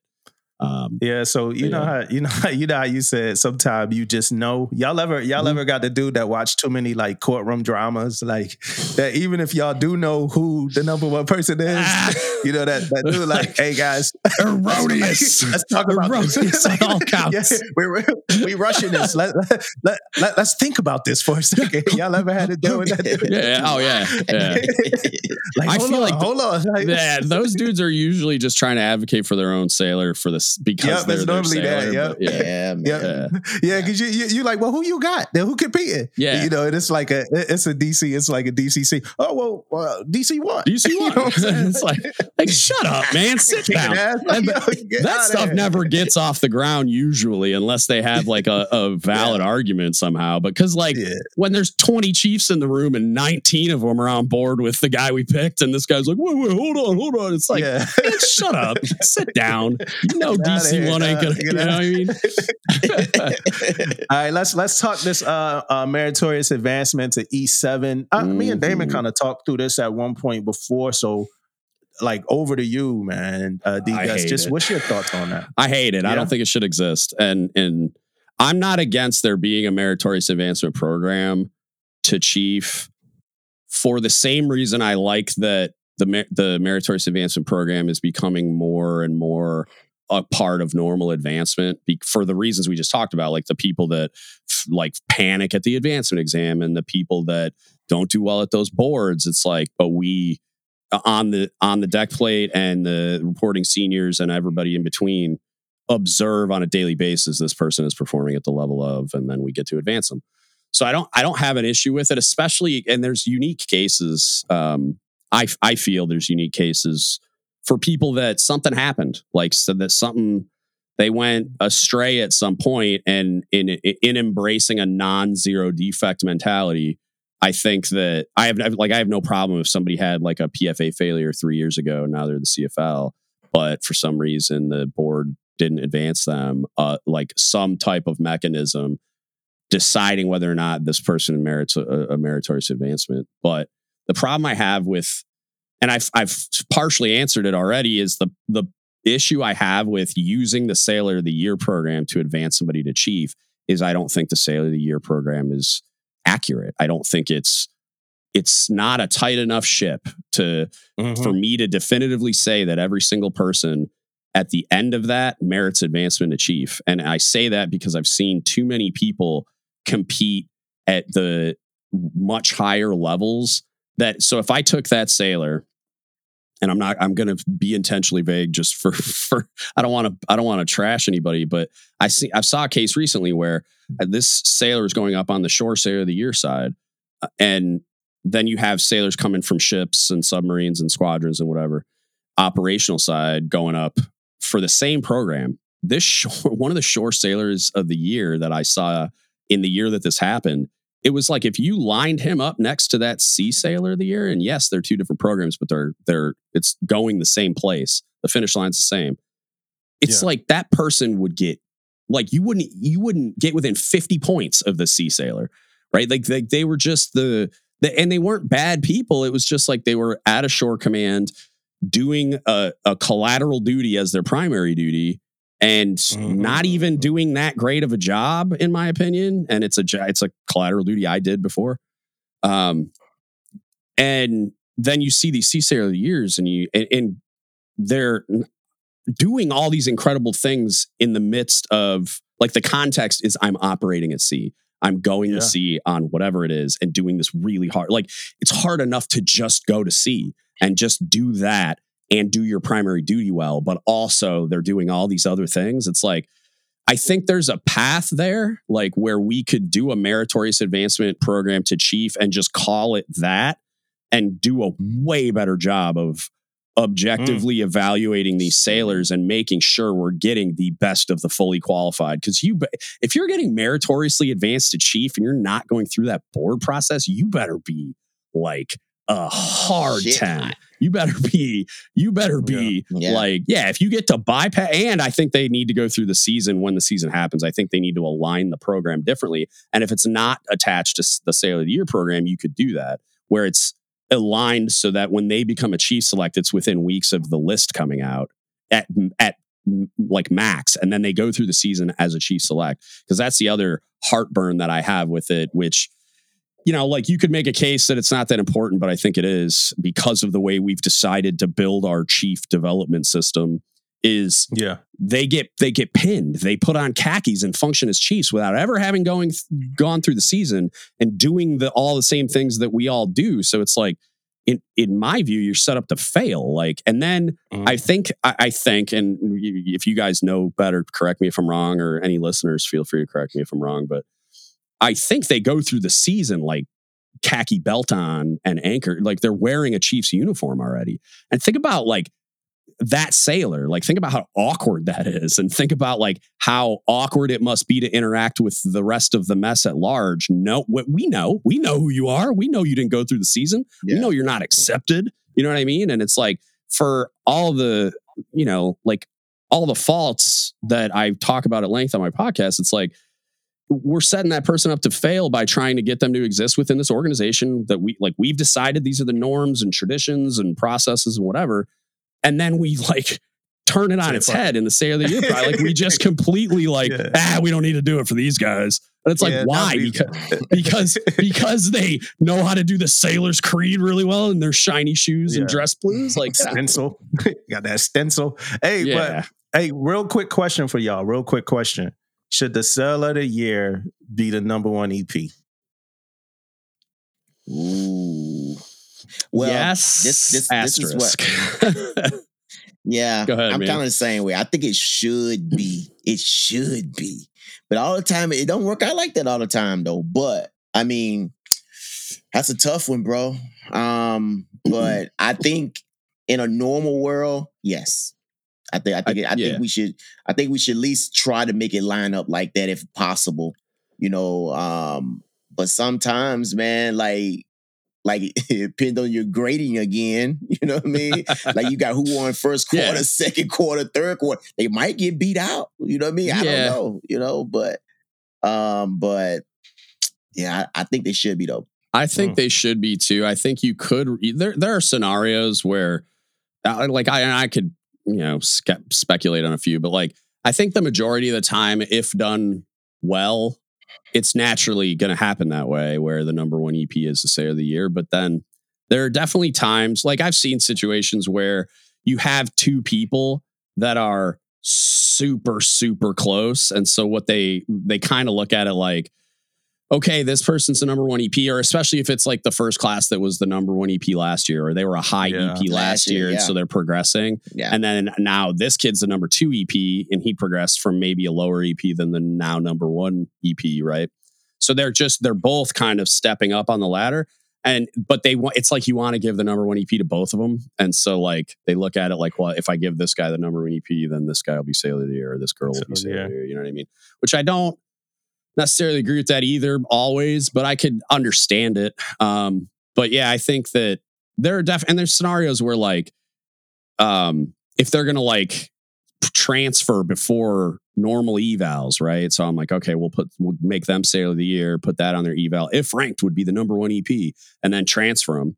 And then now the number 1 EP is competitively ranked because that person left and stuff like that. But I would say the majority of the time, it should be. Yeah. I mean, I don't, and I know it's perfect like world. You're looking at it like it's an embarrassment of riches, maybe, but it's like also if we're saying this person's number 1, they're kind of the same, because like you can't really, it's not like, well, he's Sailor of the Year because he had a better year, but she's the number 1 EP. And it's like they're both a year. So it's like evaluation periods are both a year. So it should line up, but you know, that's a whole nother story too, boy. The year, stuff, man. God damn, that's a whole nother thing. Yeah, but you're right though. That's where it comes from, though. Mm-hmm. Yeah, that's where it comes from, man. Like you have situations like that, like the last year's number 1 EP. You know what I mean? Now, what are you gonna do with that guy? You gonna bump him down? You know, number 2 and make the Sailor of the Year number 1? Not like that's a bad thing. You can, you can, and I don't. Yeah. The problem is, and that's we'd go down a whole nother rabbit hole on how broken the eval system is, but there's a lot of tribal knowledge out there about it, and it's because the eval manual says one thing, but in practice we do another thing, and then at the Chiefs board, there's like almost like a third layer where it's like, how's a board member going to evaluate this? Like, how are they going to interpret this if I knock somebody down? Like, I don't need any explanation to knock somebody down from an EP to an MP. And the way I look at it is we're going year by year here. If you had a great year last year and then something went wrong and this year you're sucking, or you're just like performing at a lower level, I'm going to give you that promotion rating. And I think it's fair, and I don't think it should like derail their career, which is how a lot of people view it. Like, you're going to put this black mark on their record. I'm like, I'm accurately evaluating them for this reporting period, which is what I'm supposed to be doing.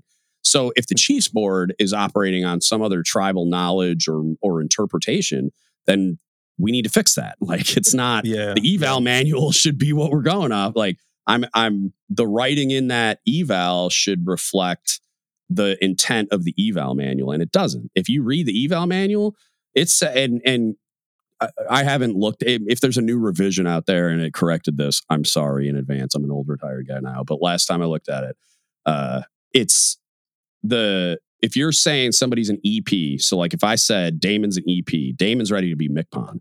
You know what I'm saying? Like, it's 2 pay grades above is what it says. Yeah, 2 pay grades. Yeah. If I say you're an early promote as a first class, I'm saying you're ready to be a senior chief, which is absurd. But that's what the book says. So like, okay, well, what are we doing? You know? And it's like, I can knock somebody down. We ain't doing it like that. Yeah, I can knock somebody down from an EP to an MP, but the Chiefs board would be like, what the hell is going on here? And that sailor would take a hit.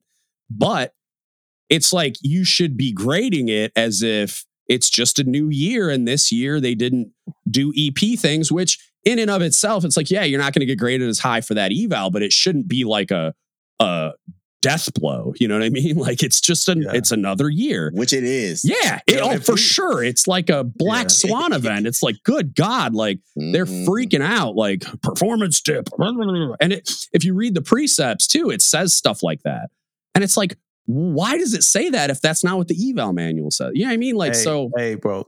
Yeah. That's the one of the weirdest things about the Navy as a whole is, to me, is how we got this eval manual that has clear, like, laid out words, and we don't give a fuck about it. Don't even look at it.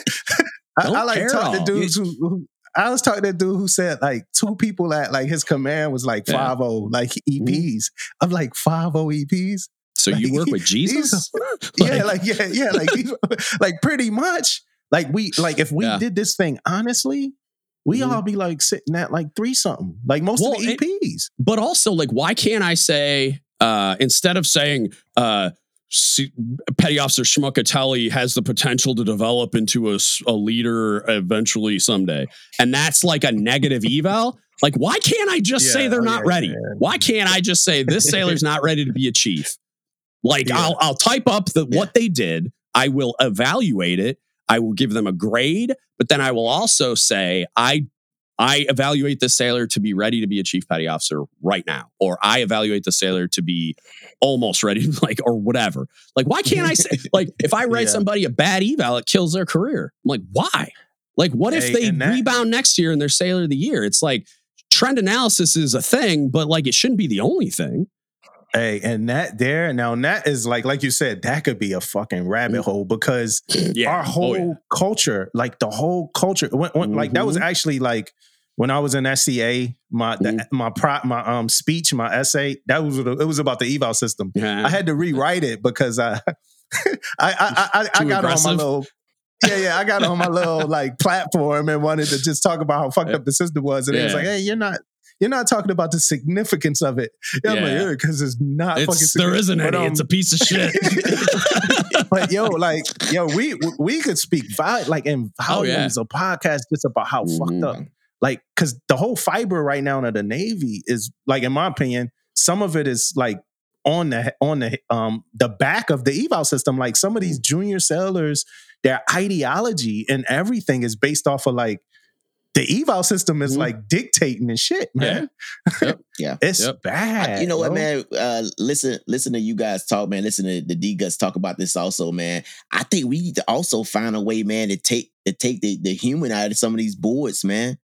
Like, even the chief boards, man. And I'm saying that because of this right here, right? Like, if, say, for example, and I don't know how, I've never been to the boards, but I'm sure you can correct me on this.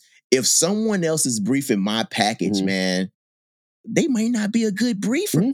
100%, man. What if they're not? What if they're not a good briefer? Then you're not going to get a good brief, dude. My package? Like, there were, dude. I was walking out of the building probably 3 times a day, just because I was about to put my fucking head through the wall. Like, because you'd go and like some dude would grade a package, right?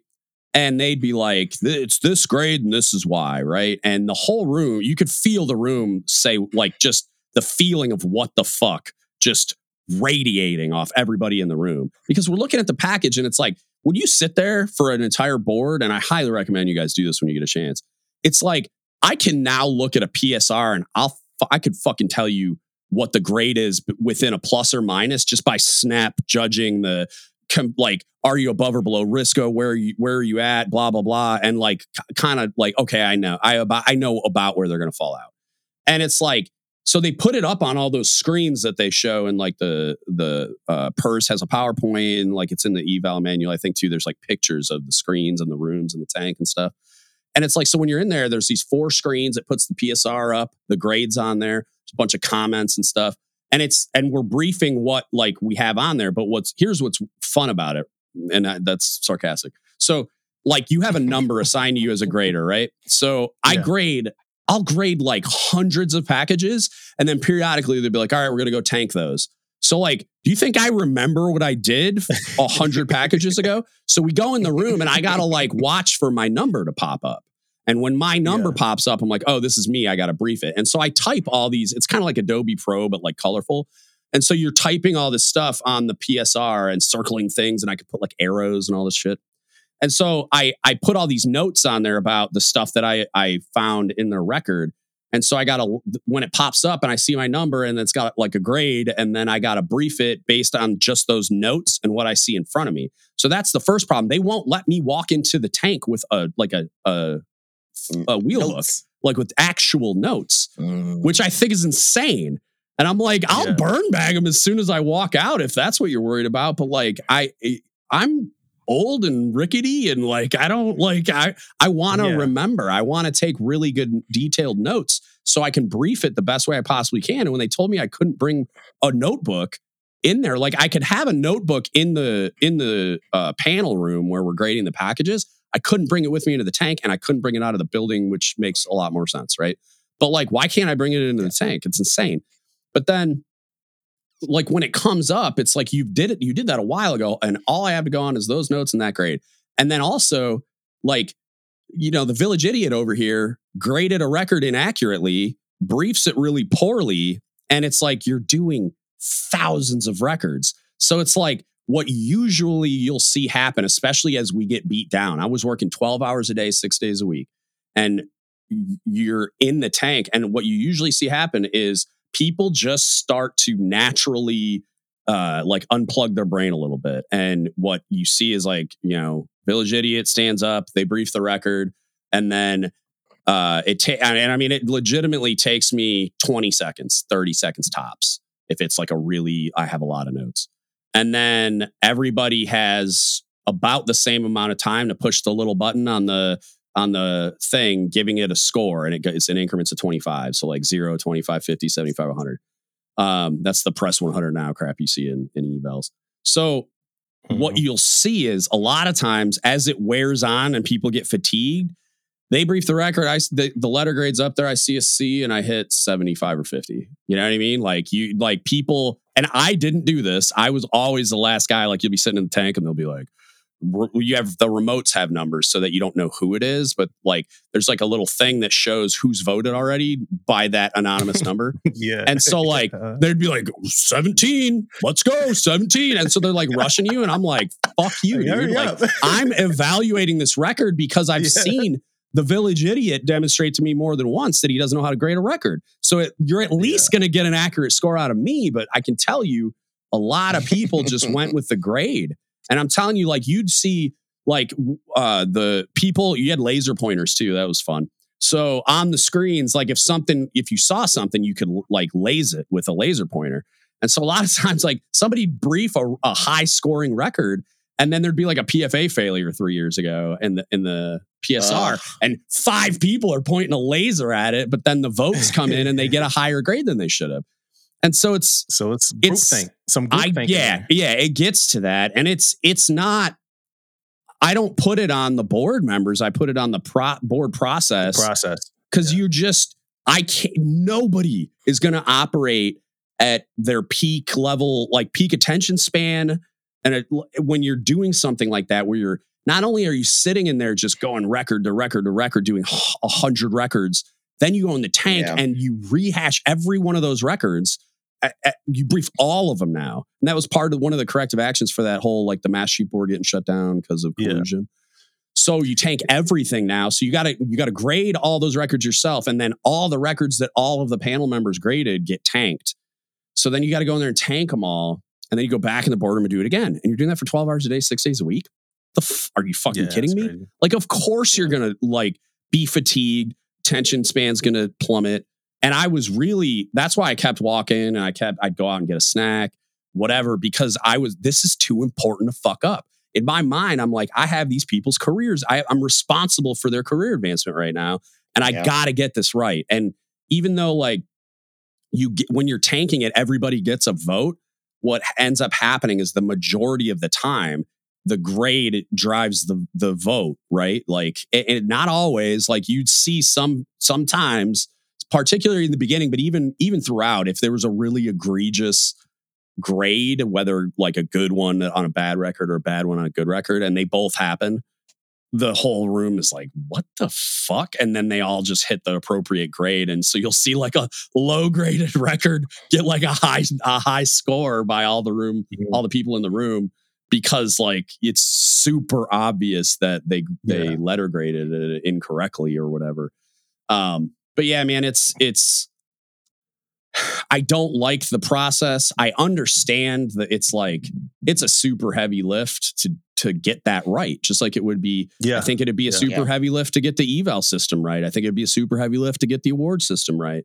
But yeah, man, it's not done in a way that promotes the best of the fully qualified. In my opinion, I was having a real hard time not losing my shit. And it, like a couple other things happened. I can tell you guys offline. I don't want to, I've already gone into quite a bit of detail.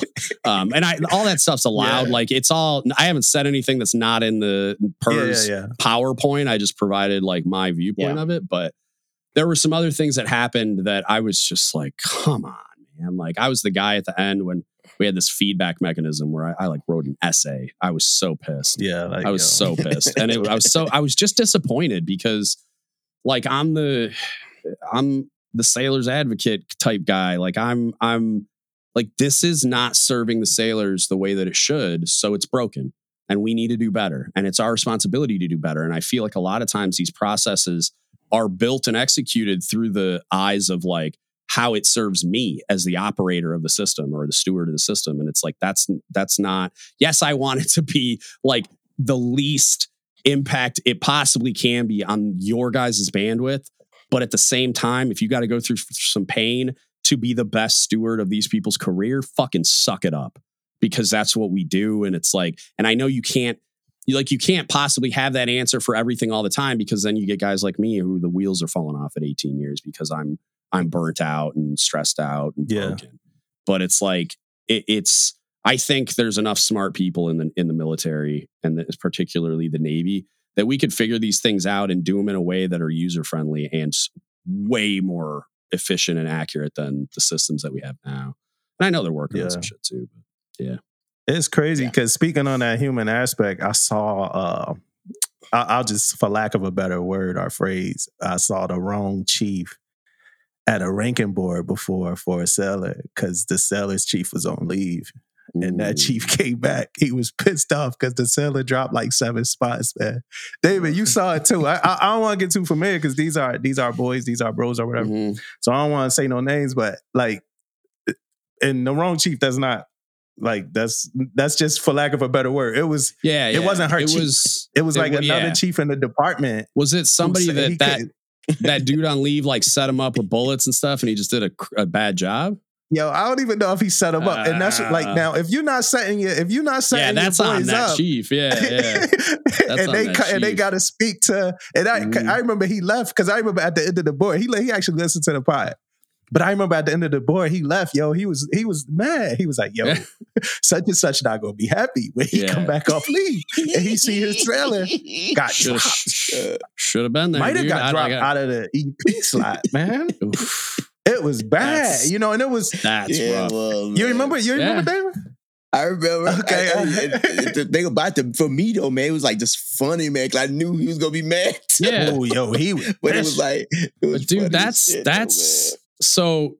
It speaks to a couple things, right? Like, because I don't fault the chief for being on leave, because who knows why they were on leave and shit. But like, it might have been unavoidable. But like, I should be able to hand you a list of bullets and have you like. And granted, you can't control how everybody votes and everything, but like, I mean, if you briefed as hard as I did, like, I feel like it's like a Chiefs training issue. It's like if we, and it's a systemic issue. It's like a system issue too. Like our process being what it is, like I should be able to feed inputs in and get the same result pretty much every time instead of it being dependent on, because what does that say about our system? If it requires a guy like me in the room to bully everybody into submission, but then I hand it to this soft-spoken LSC I have while I'm on leave and my dude drops 10 spots, our system's fucking broken, dude. Like that shouldn't happen. Look, yeah. This dude was a first year. And I know, I remember. He was afraid. He was in there with the blood hells, man. Yeah. Every board, you're right. He got set up, bro. It's like we talk about that in the board all the time, though, man. We always start off with it's not about your sailor. It's about what, you know what I'm saying? And then immediately ignore all that shit. And we're like, fuck you, my sailor's better than yours. Like pulling a shib out of my sock. Like, let's settle this shit. Somebody was crying at that ranking board. Man, crying. Oh my God. But hey, if you're a listener, I don't want y'all to get past that point that DGUTS said, though. Like, it shouldn't be like that. Like, it should be plug and play. Like, it should work in that way every time. Like, it don't matter who's on leave. If you got a bad person. All right, let's get to do better. I want to get to do better. Yeah. I'm gonna start. Podcast has been do better, dude. That's funny because I should be the episode title. Do fucking better. I figured that's where we were gonna get, but so mine is, and it's kind of light, but you know, I've been working out, man. I'm trying to go to Jamaica. Man, like I work out, but then I eat. Trying to look good for the gram, trying to get swole. Trying to do a couple of them, man. You know, but so and working out, I'm seeing more shit at the gym, of course, because I'm working out more. And I don't know if it's me, but Planet Fitness, man, you know, them spray bottle triggers, like y'all got to do better with those spray bottle triggers, man. Like they never reset. Like I you know, I hit one little burst and then I got to pull the trigger back. I don't know if it's just my Planet Fitness or the world's. Y'all got to do better with that, man. That's every bottle of Simple Green I ever picked up in my entire military career. Like, what the fuck? That recoil action got to get better, man. You know, so that's part one, right? I actually got a part two of this dude, but I was in the gym and I don't know this person by name. Yo, I know a lot of people take showers after, you know, they work out. But it's essential to come in that motherfucker smelling kind of good. Like, don't stink. Don't stink. If you doing 2 a days, right, and you worked out and you sweat your ass off in the morning, and then you took those sweaty clothes off and threw them in the gym locker, the 24-hour locker, and you came back and you did your 1,500 workout with your dry, sweaty gear, think twice about that shit, man. That's nasty as hell. I was in the gym with this dude. Change your shit. Hey, yo, I was in the gym. Shit. I was in the gym with this dude, man, and it was like, you know, when you're in the gym, you're trying to get your workout, and so you got your routine. So I'm working out, and this dude came next to me, and I could smell every part of this dude's body, bro. It was horrible. Every rip. Every crevice of this dude's body. And I'm like, yo, this shit. And it's messing my workout up and it's nowhere to go.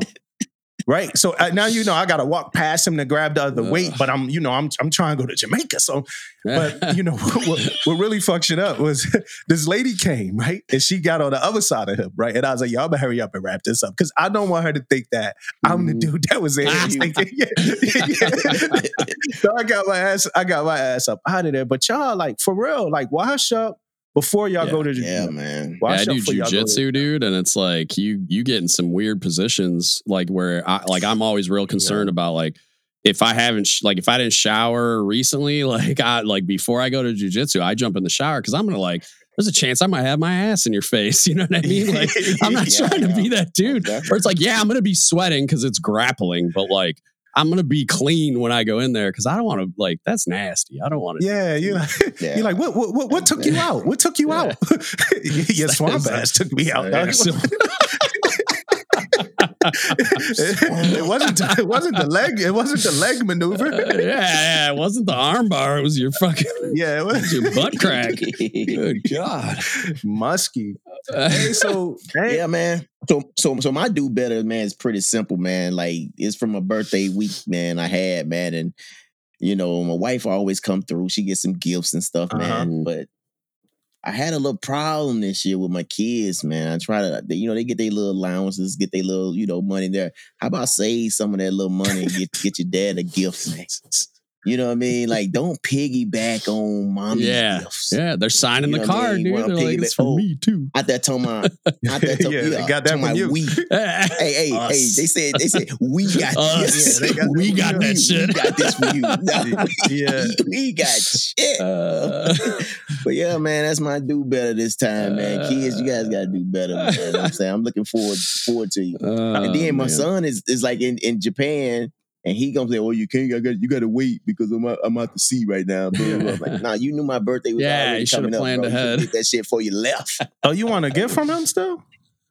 Hell, he get a paycheck. He getting paid now, bro. He getting that good money with no bills. I believe children are a gift, though, right?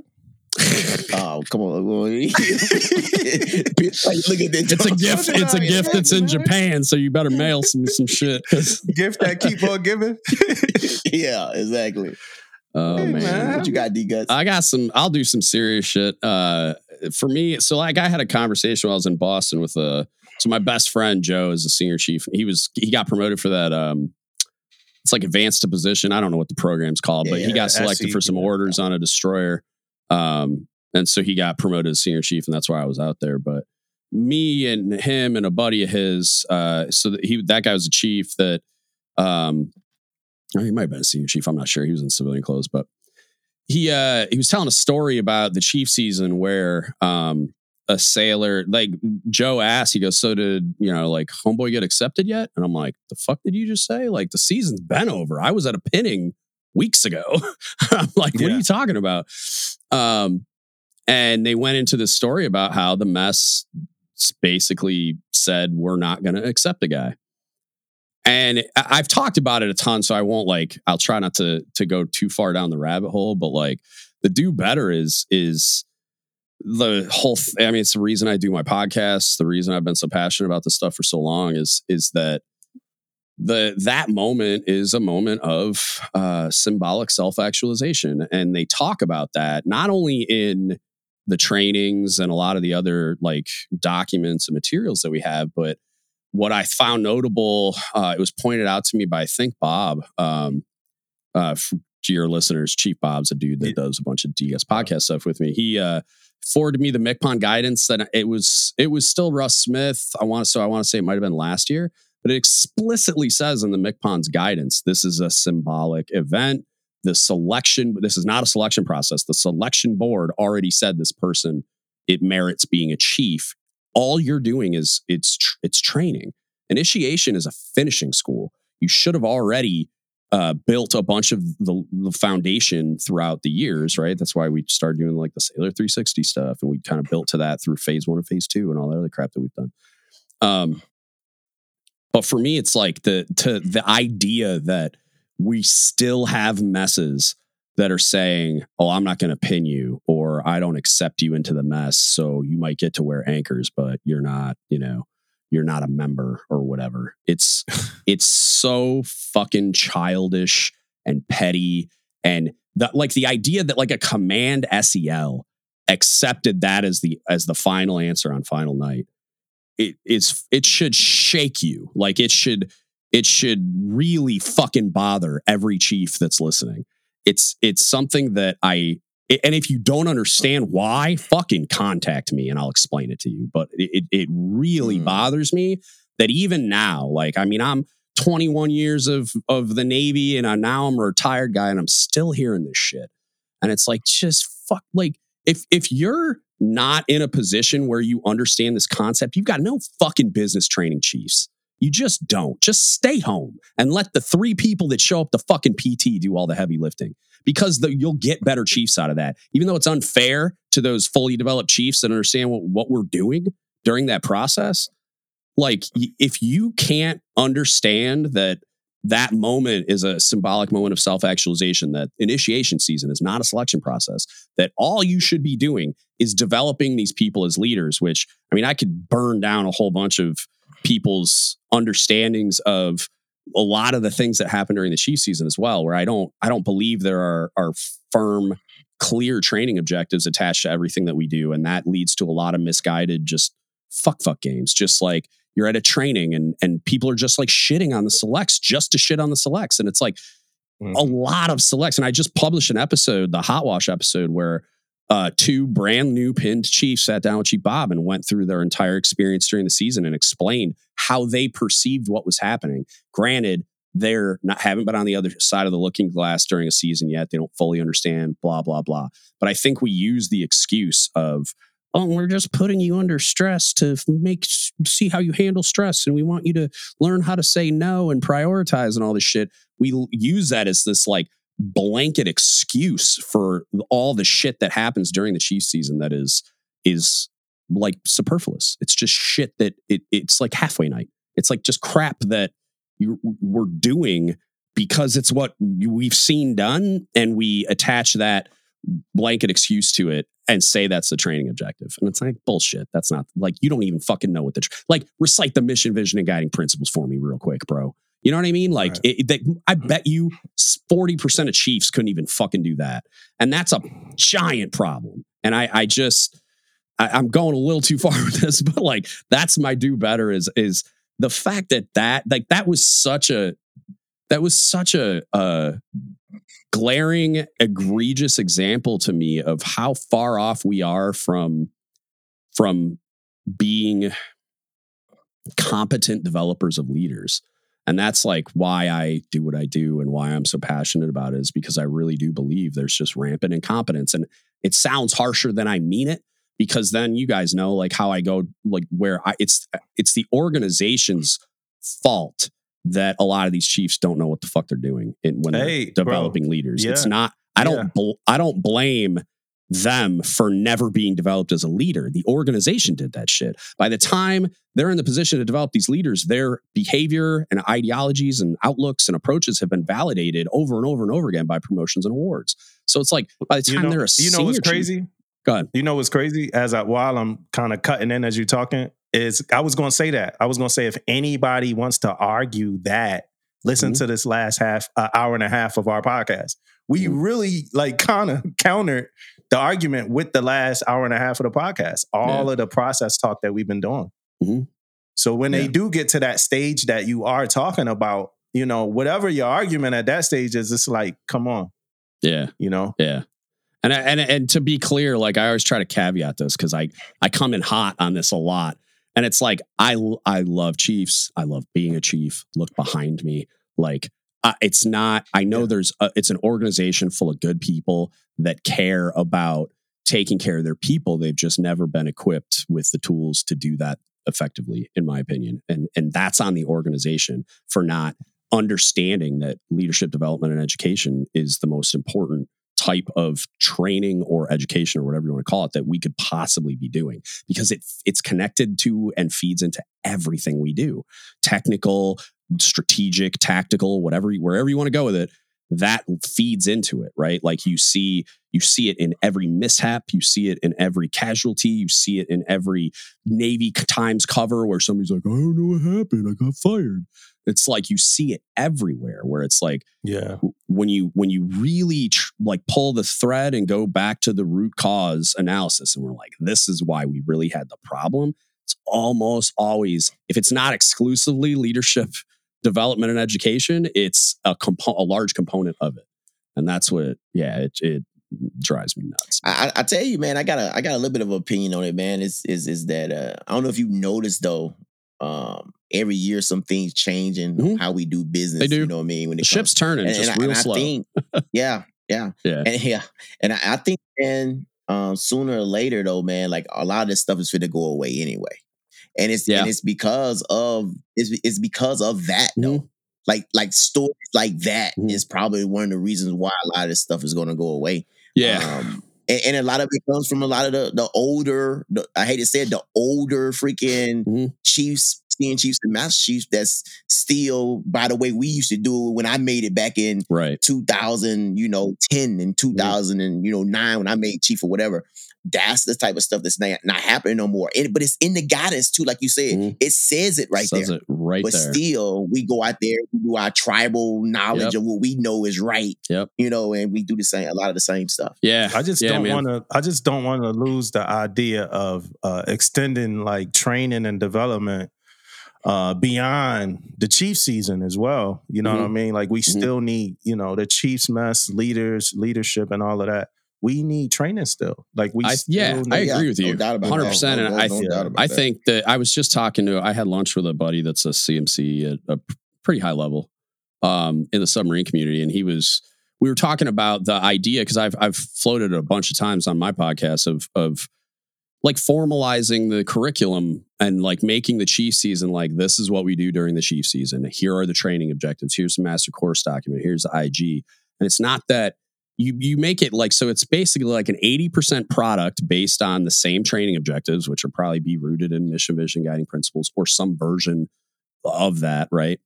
And then like I hand you guys this 80% product of a master course document with the training objectives, the IGs, whatever other material, like the what is it, laying the keel or whatever training we do now, or the teaching of the creed. Sorry, teaching the creed. And whatever it is, and like that in and of itself, teaching of the creed, I feel like is a symptom. Like that's an example of like we're doing it wrong, because go read the Chief's creed and tell me what is a chief petty officer?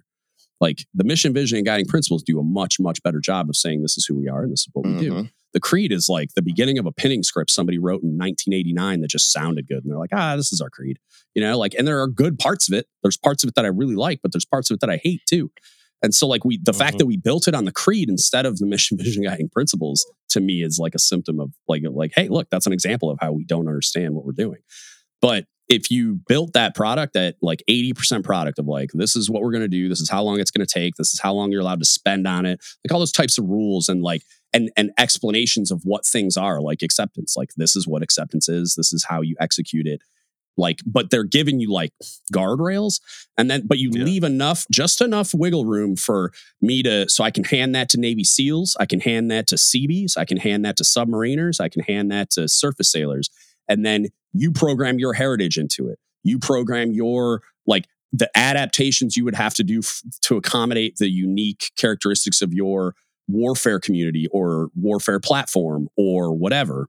So that because I understand that like you can't do the Chief season if a destroyer's on deployment.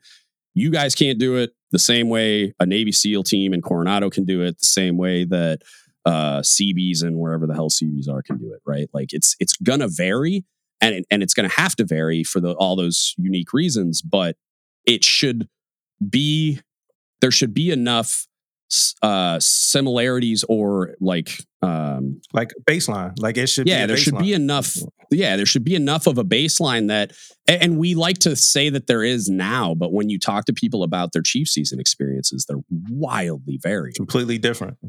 So like there should be enough of a baseline that when I walk into any mess in the Navy, we have that commonality that we kind of think we do right now, and not just in the tradition and heritage stuff that we like to be so attached to for what I would call the wrong reasons.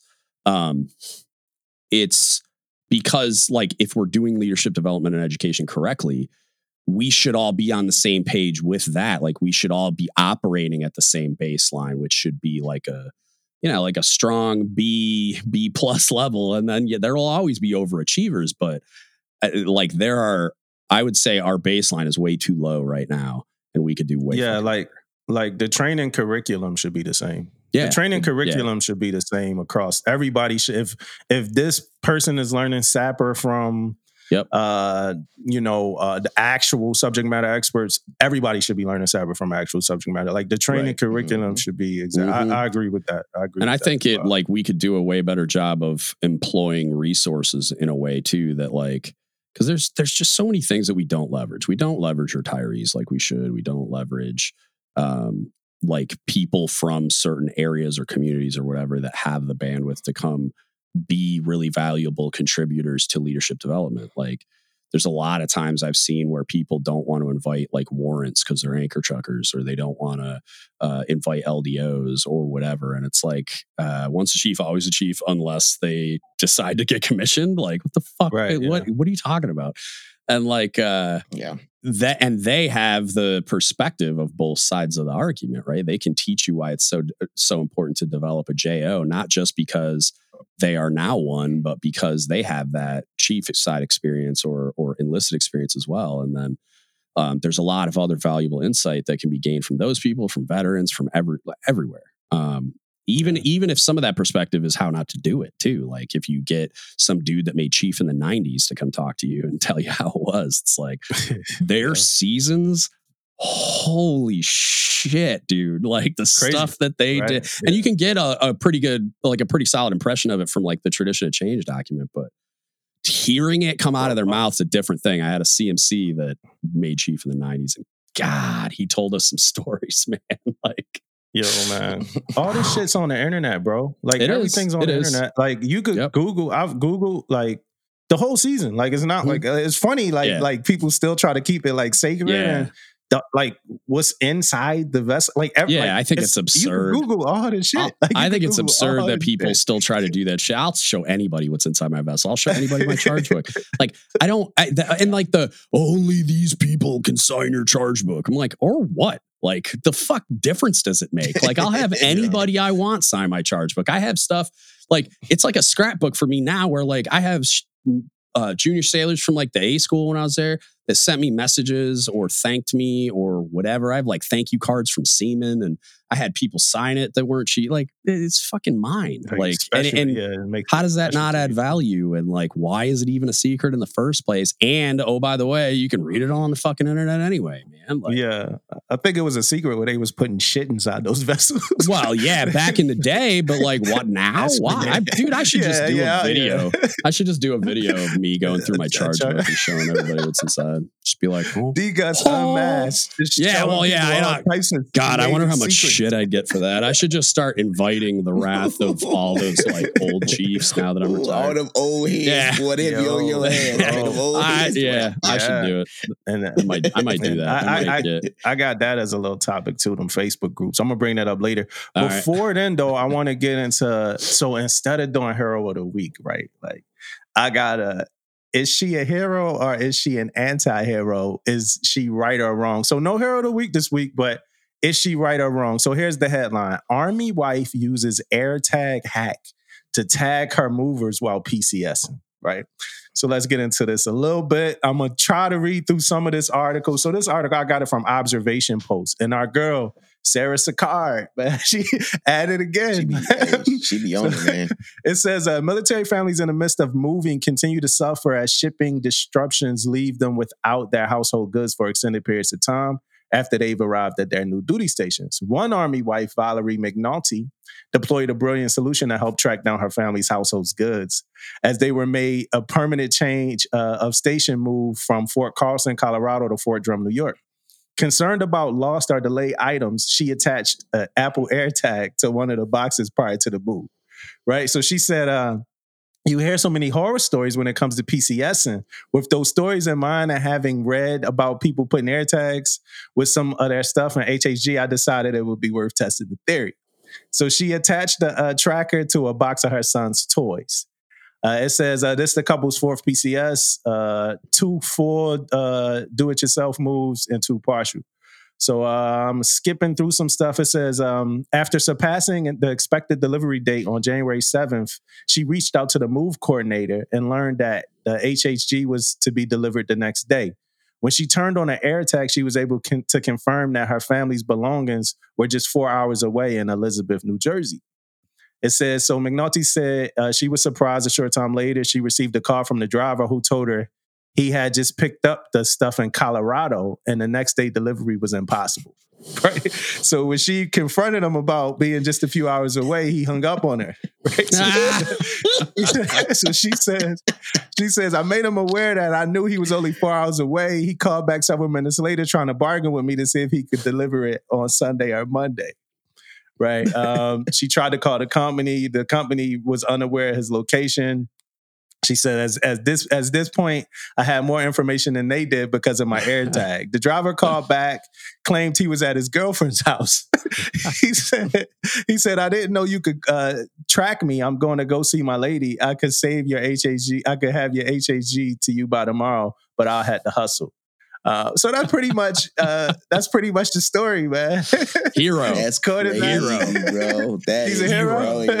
Hero. Man. That's hilarious. Man, I tell you though, I mean, from my standpoint, we being PCS and most definitely a hero. Yeah. But I don't know if you could do that like legally either. Yeah, I mean, I'm not saying it was legal. I'm saying I love it and you're a hero. But yeah. My man, he went to get some road love, man. That's probably his move every time. Like he went to go touch but down. you know, hey, look, man, she is so right though. You know that they be doing that shit, bro. I know they be doing that. Mm-hmm. Motherfuckers like always gonna have it here. No, motherfucker, you right down the street 2 hours. You probably been there like 3 days, motherfucker. I don't understand. You probably been there like 3 days. Yeah, why? I don't understand why the company couldn't track it. Like, you don't have you don't have the ability to track your drivers. Trucks, yeah. Well, I know like some trucks, like the driver owns the truck and they're just like contracting with them, but still, like. Yeah. If I had a truck company, like I'd be able to track them damn trucks. Like you better be carrying this at all times. Yo, that make the AirTag, bro. They hung up on that. He said, "I'm still picking." He said, "I'm picking your stuff up tomorrow." I'm in Colorado. That make me want the AirTag, man. That actually makes the AirTag a little. I heard some real bad stories about AirTags, but that makes me want to get some AirTag now for our next move, man. Because they played around with my stuff too, man. Yeah. All right, this gonna sound bad, right? But let's get into DGUTS. That shit You're right, bro. You're right. That dude sounds. Hey, don't threaten me with a good time. Let's go. We need a redo. No, hey, so bro, the last time, so we talked, right? We talked on your pod. We had I think that was a great conversation. Yeah, that was a good time. But in that time, you were, I want to say masked, but you were like, I liken it to like a vigilante, bro. Like Batman or like, you know, like Spider-Man. Like you, God, you think I'm way cooler than I do. But you could go here, you could, you know, have these conversations and, you know, talk about these things. And like, you asked us a question, early on. You asked us a question. I remember this question because it meant a lot to me, even before we recorded. But, you know, it was just, you know, what made y'all decide to not like, you know, be under, you know, some form of cover. And my answer was as elementary as it remains. It's like, well, this was the only way I thought that, you know, I could do it. I just didn't think not to. Yeah. But it didn't really come to play for me. None of that shit mattered to me until the McPon incident. That was the first episode that I knew we had to talk about. Yeah. But I also thought like, damn, like I don't think we could say everything we want to say. Right. And me and Damon talked before we talked. We like, yo, we have to, like, we got sellers that listen. And it wasn't because we didn't want to talk shit about McPon. And it wasn't because we didn't want to talk shit about junior sellers. It was because we had opinions about every fucking thing. You know what I mean? And it wasn't no way that, you know, you could sway. And the way like America is now, or like a lot of like social media is now, if you don't say everything, you didn't say anything. You know, if you went against like one person, you pretty much fucked. So I remember how we had to handle it. And I actually listened to your episode first. So I remember how we had to handle that. But I say all that to say this. Now you're unmasked. You're showing your face. You out. How does that feel? Like, how does it feel to be out of the Navy, still being able to do what you do? Do you feel liberated?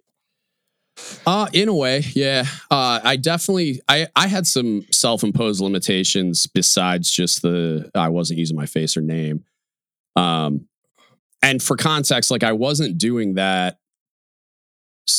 I mean, part of it was I felt like it gave me a little more freedom to like, and in that it felt like I just felt more comfortable doing it, but not because like anybody that listens, like you could fleet temp stalk me and figure out who I am. Like, I mean, not now because I probably won't even show up anymore, but back then it wasn't that if you were a like religious listener of the podcast, you could figure out who I was pretty simply. Like it's a small community.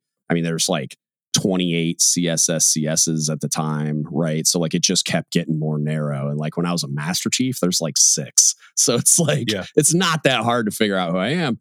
Yeah. So it wasn't really like a hiding my identity because I wanted to hide. It was like I was uncomfortable having my face and name on it for several reasons. One was it just made me feel a little more open about talking about certain things.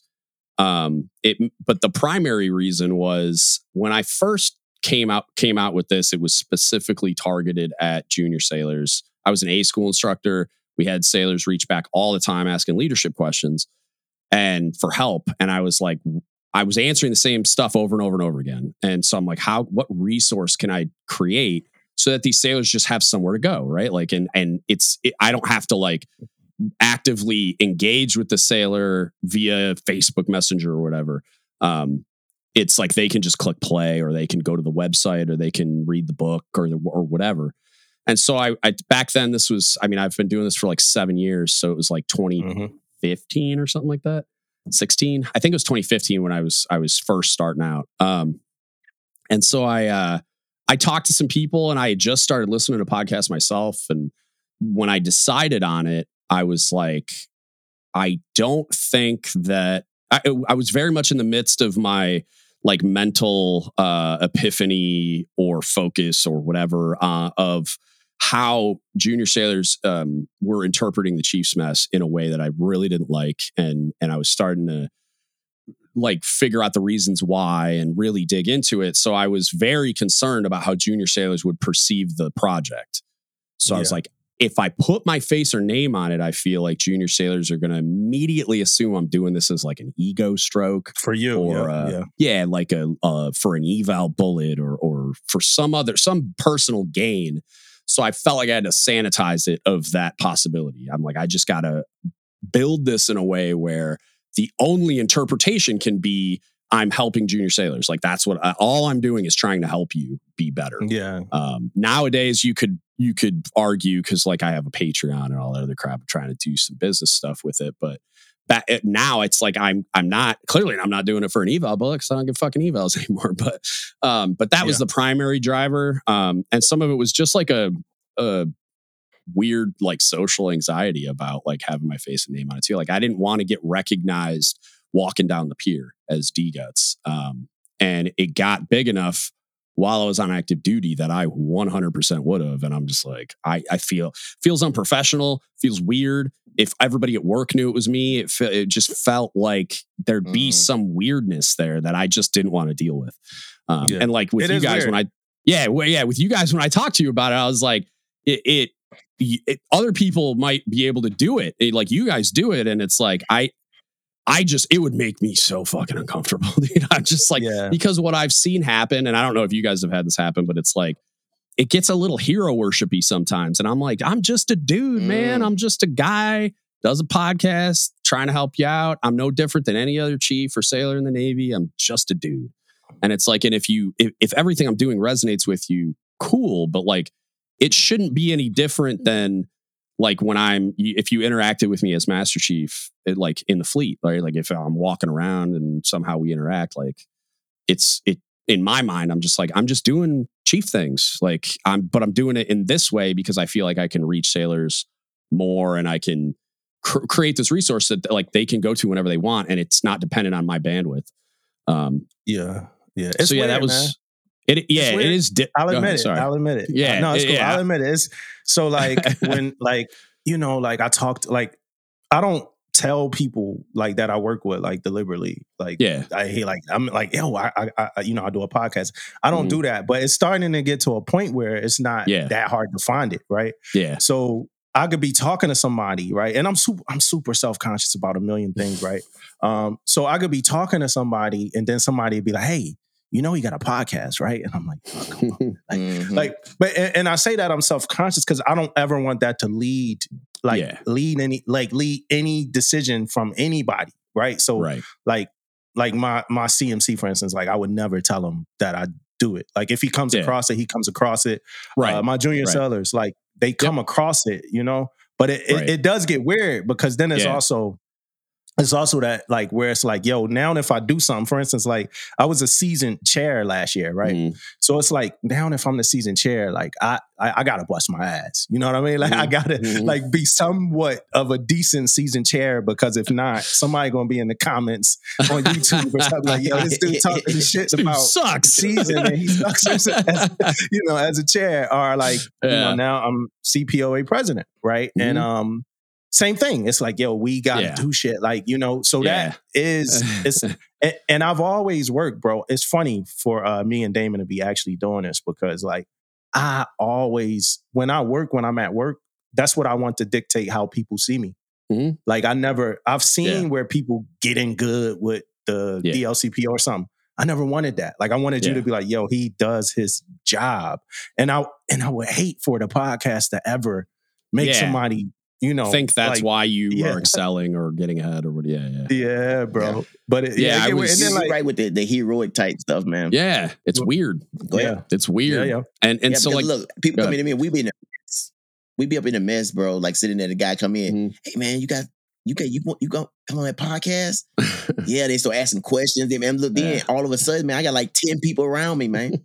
Like 10 people like talking to me about it, like how you get people on there? How you do this and how you do that and all this stuff. So weird. When I was on Constitution, there's a chief there that listens, or he did. I don't know if he still is, but and my buddy Joe told me that like that's who's coming to. I did just place his cover and his wife and his mom and his son pinned his anchors. And he told him that DGUTS is the dude coming, and so when I came, he like came over, said hi to Joe, and he goes, "Oh, hey, this is my buddy," and blah blah blah, and then he goes, and you just saw his face change, like, "This is the dude," and I'm like, I'm just a dude. Like you saw his face, his eyes lit up, and I was just like, bro. It was weird, and he was cool. Like he didn't like start fangirling or anything, but you saw his face change, and I was just like, oh no, you know, like. But it's like I kind of get it. Like my last CMC, well, not my last one, the second to last, but like he was my CMC the majority of the time I was on my last shore duty. That dude's like a hero to me. Like he's a dude I look up to. I'm always intimidated by the guy. He's like a break glass in case of emergency CMC. Like I hope he's MCPON someday. He's an amazing dude. But so I get that part of it. Like I get that feeling. Like I was real close with the guy, and every time I was in his office, I felt like a little nervous talking to him. It was real weird because you'd think like after a bit of time you get comfortable with the person, but for some reason, and it was like that fear of like letting him down or like, you know, like him having a negative perception of me or something, which is probably impossible. He's somebody I consider a friend too, but anyway, yeah, man, it's so that like, it's now it felt real weird at first. Like when I did the unmasked thing with Bob and like the first few times, and I'm like editing a video, I'm like, fuck, am I really doing this? Like I don't know if I like this. But at the same time, it's like I like the listeners are pumped. Like they love the video stuff. And I don't always get video. Like the last one Bob did, he didn't get video. And but like for most of them, I'll have video for sure. And obviously, like you and I talked, I'm going to pick your brain because I'm pretty terrible at this video thing. I need to level my game up, but I'm learning. But yeah, man, it's odd, but I'm excited about it too in a way because I don't really care. Now it's like all the reasons why I would have cared that people knew who I was. Cause like, I'm not really like, I don't care about hiding my identity really anymore either. I'm not going to put my name on it. just because like it's more of like a symbolic thing. Like I just want to hang on to the roots, like, and everybody knows me as DGUTS anyway, so who cares? I'll just go as that. Like it doesn't matter who I am. It matters that like I'm doing this thing, and hopefully it helps you out. But yeah, it's strange, but it's cool. I'm getting more comfortable with it, and I'm excited. I'm excited at the possibility of growth through video because I understand enough about social media to know videos are the move, and it's like, man, yo. Did you guys? I feel like, and I'm just inferring it, but have you guys seen just a ton of growth from the video that you guys do? So, hey, man, like, and it's gonna get nerdy for like 1 second. It's probably just and for the realm of like content creators, right? Mm-hmm. But these apps, man, from YouTube Shorts to TikTok to Facebook to Instagram. They want usage. So they want you to use their platforms the way they want you to use it, right? So they want you to do stories. They want you to do reels. They want you. And then on top of all of that shit, they want you to engage, right? So like you need to use their app and then your followers, right? And that's why that's why people don't understand, like when you tell your followers to like, share, and comment, like, because if you don't, like, you're like the content that you create, it's just somewhere in the ether. Like, but if your followers like, share, and comment, it moves your content to a different place. So I very recently, started getting messages from Facebook like, hey, your content is being seen and interacted with by more people. Nice. So, and that's what they say. And you've probably seen it a million times. So we're going to open up this invisible realm of visibility and like let your content be seen by more people because you're doing something right, pretty much. So like, and like just last week, like in the last 2 weeks, I just realized that like, that's a fucking thing. Like if your content is not making no movement, they not fuck it. What the fuck are we promoting your stuff for? Yeah. I've heard it, and I've gone down a lot of rabbit holes like on YouTube trying to learn about it, and I've tried to like do the thing where like, okay, I'm going to try to do a post every day, or I'm going to try to do this, and I was trying to do stories more, and it's like I'm getting to the point where it's like I hate social media. If I didn't have a podcast, I wouldn't even be on it, man. Like, but it's. I also understand the necessity of it in this realm that I've decided to exist in. So I'm trying to be better about it, but I need to like get consistent. I need to do all and what I'm trying to set up now is like a workflow where I'm coming to my office like I'm doing a job, and I'm like I got a social media calendar, and I'm gonna each day I'm gonna plan posts out for the week, so I don't got to interact with that app constantly. Like I just got to do it a little bit. And everything else is just scheduled, and it's just going to post every day, same time, and it's going to shoot that out, and then I'll interact just with comments and stuff as much as I can, and little stories sometimes. But I'm trying to treat it more like it's a job, so that I don't have to be glued to my phone, like doing all this crap all the time. I'm just like I compartmentalize it, and this is the time I'm doing that, and then I just got to like check on it here and there, but. Man. But I got a lot of tightening up to do to try to like get those processes doing like what I need them to do to continue to grow. Because now that I'm out, it's like I do really want to lean into it. There was definitely like a decompression and just like fuck it vacation phase I was in for a few months. But now I'm really starting to get the itch to get really back into it and do more stuff. So I'm like, I need to like regiment my workflow and really commit to it like it's a job in some ways. Like I don't want it to feel like one because I love doing this, but it's like I got all this stuff I want to do, so it's like I got a lot of work to do, you know what I mean? And it's largely just me doing it. So and I was about to mention because first I was gonna mention like captions now, like new wave, like you need captions under your videos, like it's gonna make people.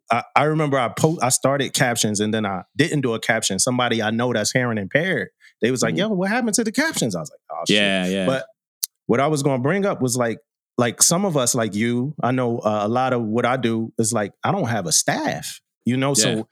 I don't have a social media like a bunch of 20-somethings like this is all me, me. So we getting in here trying to figure this shit out, man. It's definitely like, we try not to treat it like a job, but some of the stuff is like super task driven, especially when we not I'm not a social media person. Yeah.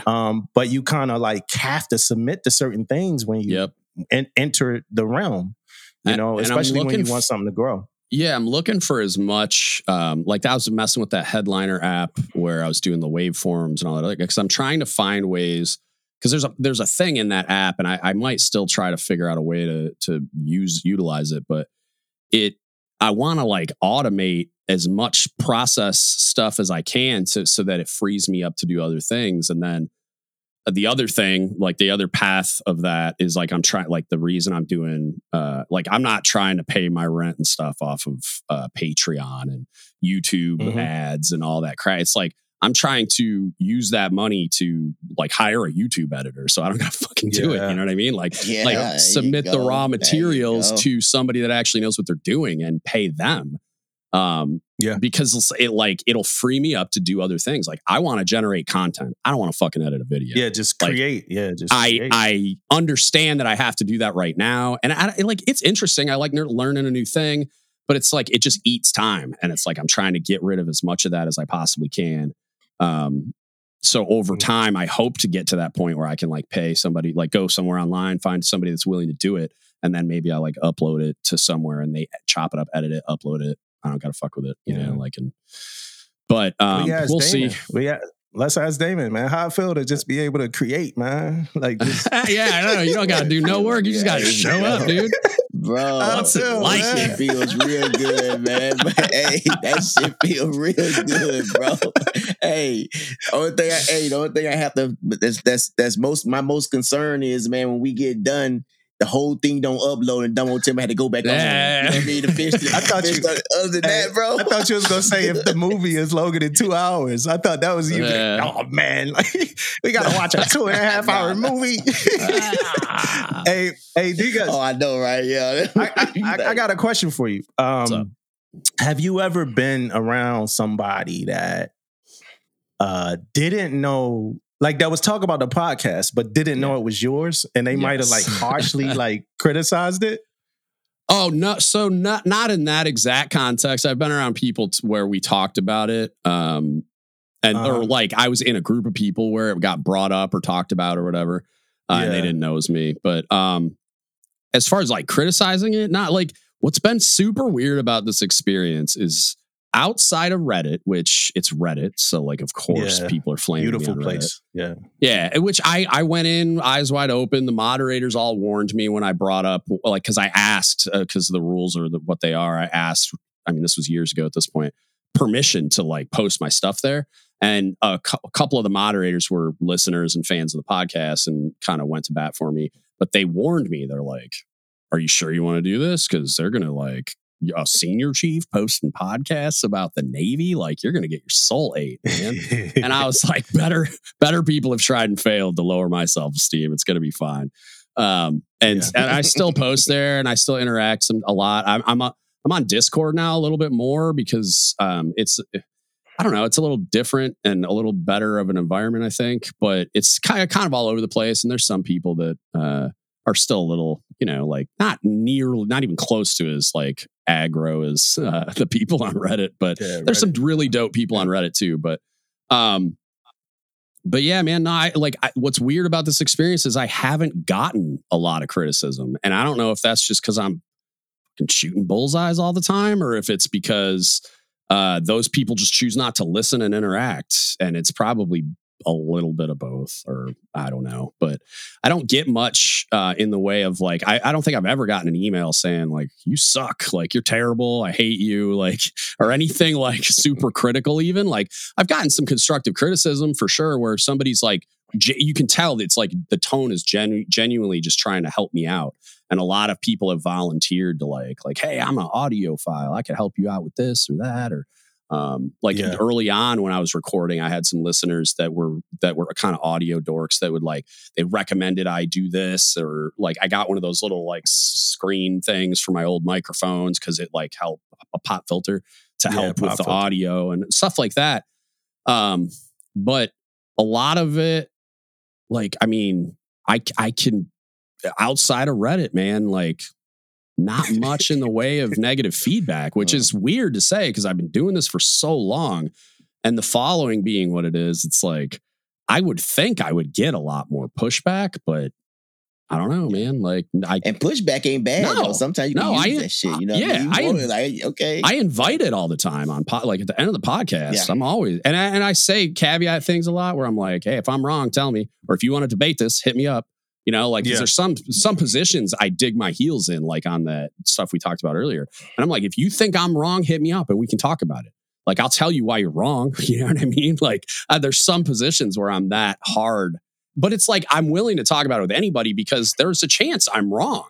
Like, there's always a chance I'm wrong. There's always a chance there's a perspective I don't have that somebody can inform me, and I'll be like, oh, and I can add that to my, you know, calculus, and it'll alter my opinion a little bit. But because over time, like one of the most notorious ones is I was the hands in pockets guy until I talked to a bunch of, like, I've talked about it so much over a period of time that my opinion kind of changed on it, where I think it's an unenforceable standard and it's kind of stupid and it should just go away.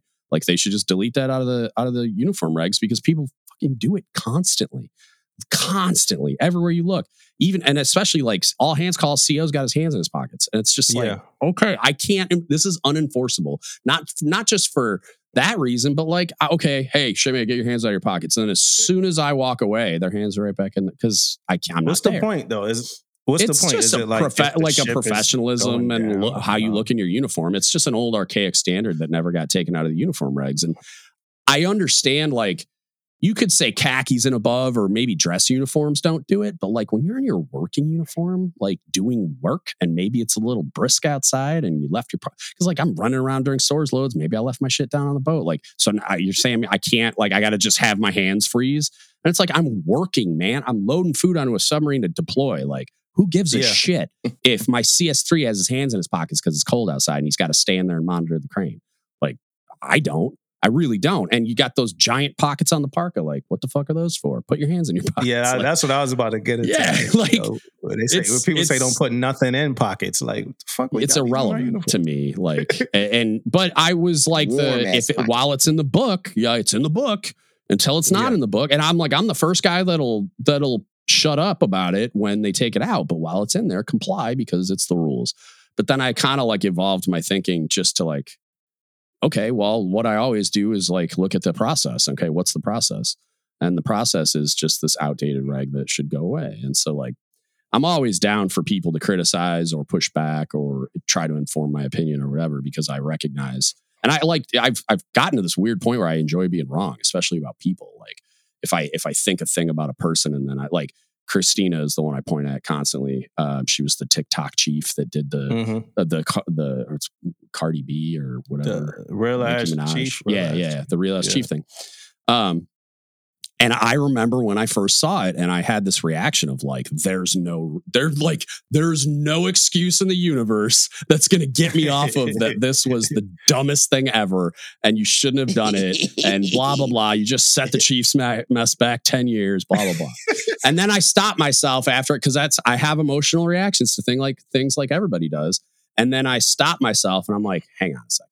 And then I'm like thinking about it. And I'm like, how could I be wrong? And what are all the things I'm not thinking of? And then the more I thought about it, and the more I saw the internet's reaction to it, I was like, I need to reach out to her and try to get her on the podcast, or at least just have a conversation with her so I can understand what exactly happened better. And God damn, if I had, like, I've never been more happy to be wrong about a human being, because I fucking love Christina. She's amazing. And when I had her on, it's like, I had no idea if you go look at her TikTok, 90% of it is her helping and mentoring sailors. And I was just like, didn't even cross my mind that that's what she was doing. And then like, there's just some comedy stuff.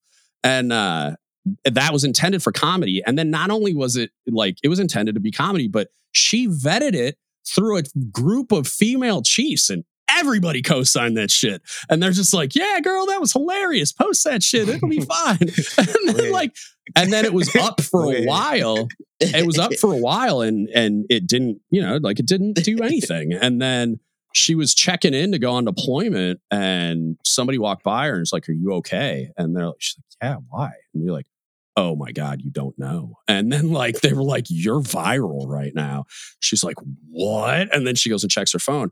And if you listen to the episode, like, I mean, she got death threats.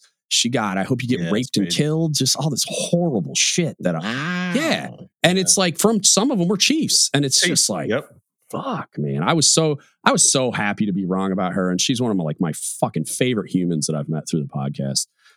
So like that kind of stuff, like I love that stuff. I love when I get to talk to a person and I'm wrong, or when I get to talk about a thing with someone and then they kind of like inform my opinion or tell me something I didn't know. So.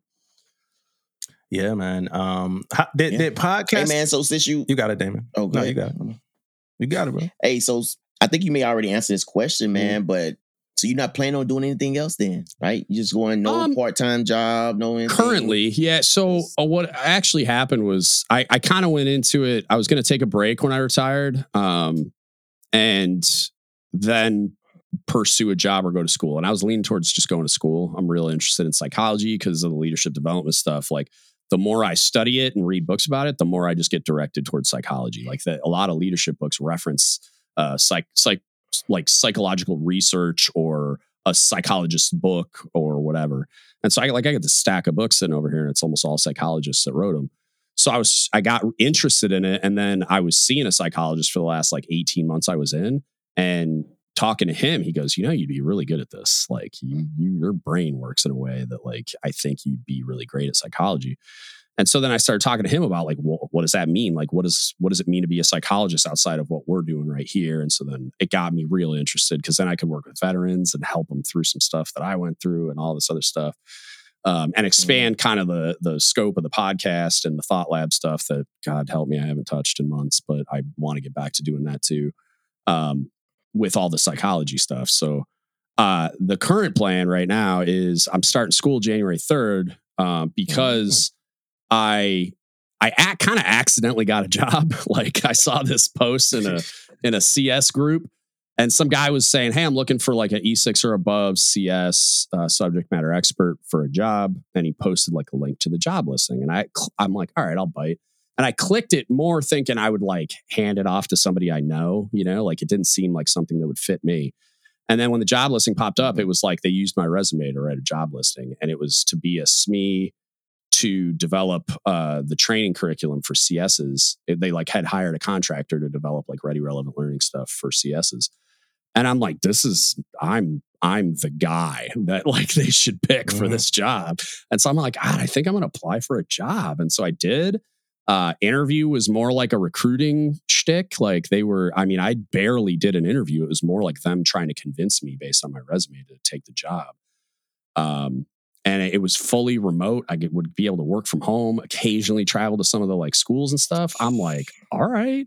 And the pay wasn't quite what I wanted, but it was pretty fucking good. And I'm like, all right, to work remotely, yeah. So I took the job. You can't beat that, bro. Oh yeah. So I took the job. And then apparently there was some developmental stuff on the Navy side that they had to do to be ready to award the CS portion of the contract. And God bless CSs, but they fucked it up. So I can't, they didn't award that part of the contract because the Navy side wasn't ready to. So then I was a couple weeks out from starting and I emailed them hey, I haven't heard from anybody about onboarding. InDoc and whatever, I don't know. And they're like, oh yeah. So what had happened was, and then they explained to me that it didn't get awarded. So then I'm like, fuck, I got fired on my day off. So then I was like, well, I guess I got to reassess here. But by then it's so I'm, my pension, it's I only got paid as a master chief for a couple of months. So my high 3 pension's basically senior chief. So it's between that and I'm 100%, I got 100% disability. I mean, I got 230% disability. It's fucking insane, but you cap at 100. So between those two checks, it's basically active duty pay after taxes. So I'm just I'm good. I don't need to work. And then I'll get a couple grand a month for the BAH when I'm doing school full time. So I'll be active duty master chief pay with that. So I'm just I don't need to get paid, right? I'd like to. It'd be dope. If Patreon blows up, if I get a bunch of YouTube followers, if the whole thing explodes, great. But the biggest thing is for that, I really would like to kind of treat the podcast like a job. And then I think school, a lot of that psychology stuff will just feed the podcast content. So I'm looking forward to that. And I'm kind of almost happy. It would have been, the money would have been nice from the job because it would be, it would have been significant on top of the pension and disability. So I would have been able to like sock a lot of money away, and it would have been cool. And I really want a new truck, but it's bad time. So I just wanted like a retirement truck, but it's one of those things where it's like I'm totally fine. Wife is doing great at her job too.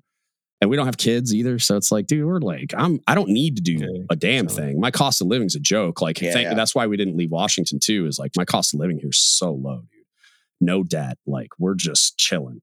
So it gives me a lot of freedom to do kind of whatever I want. So like, I'm not working for any other reason than I didn't really know what I wanted to do. I want to really take a shot at doing the podcast thing effectively as a job. Even if I don't like, if I could get to a place where I'm making like 30, 40 grand a year doing it outside of the costs of doing it, like that would be a lottery ticket to me. That would be like a home run, like success. And if it blows up more than that, neat, like, I don't know. I can't see it growing to the point of like some crazy, like me being like a Jocko Willink type level. Like I don't even see that as a possibility, but like if it happened, cool.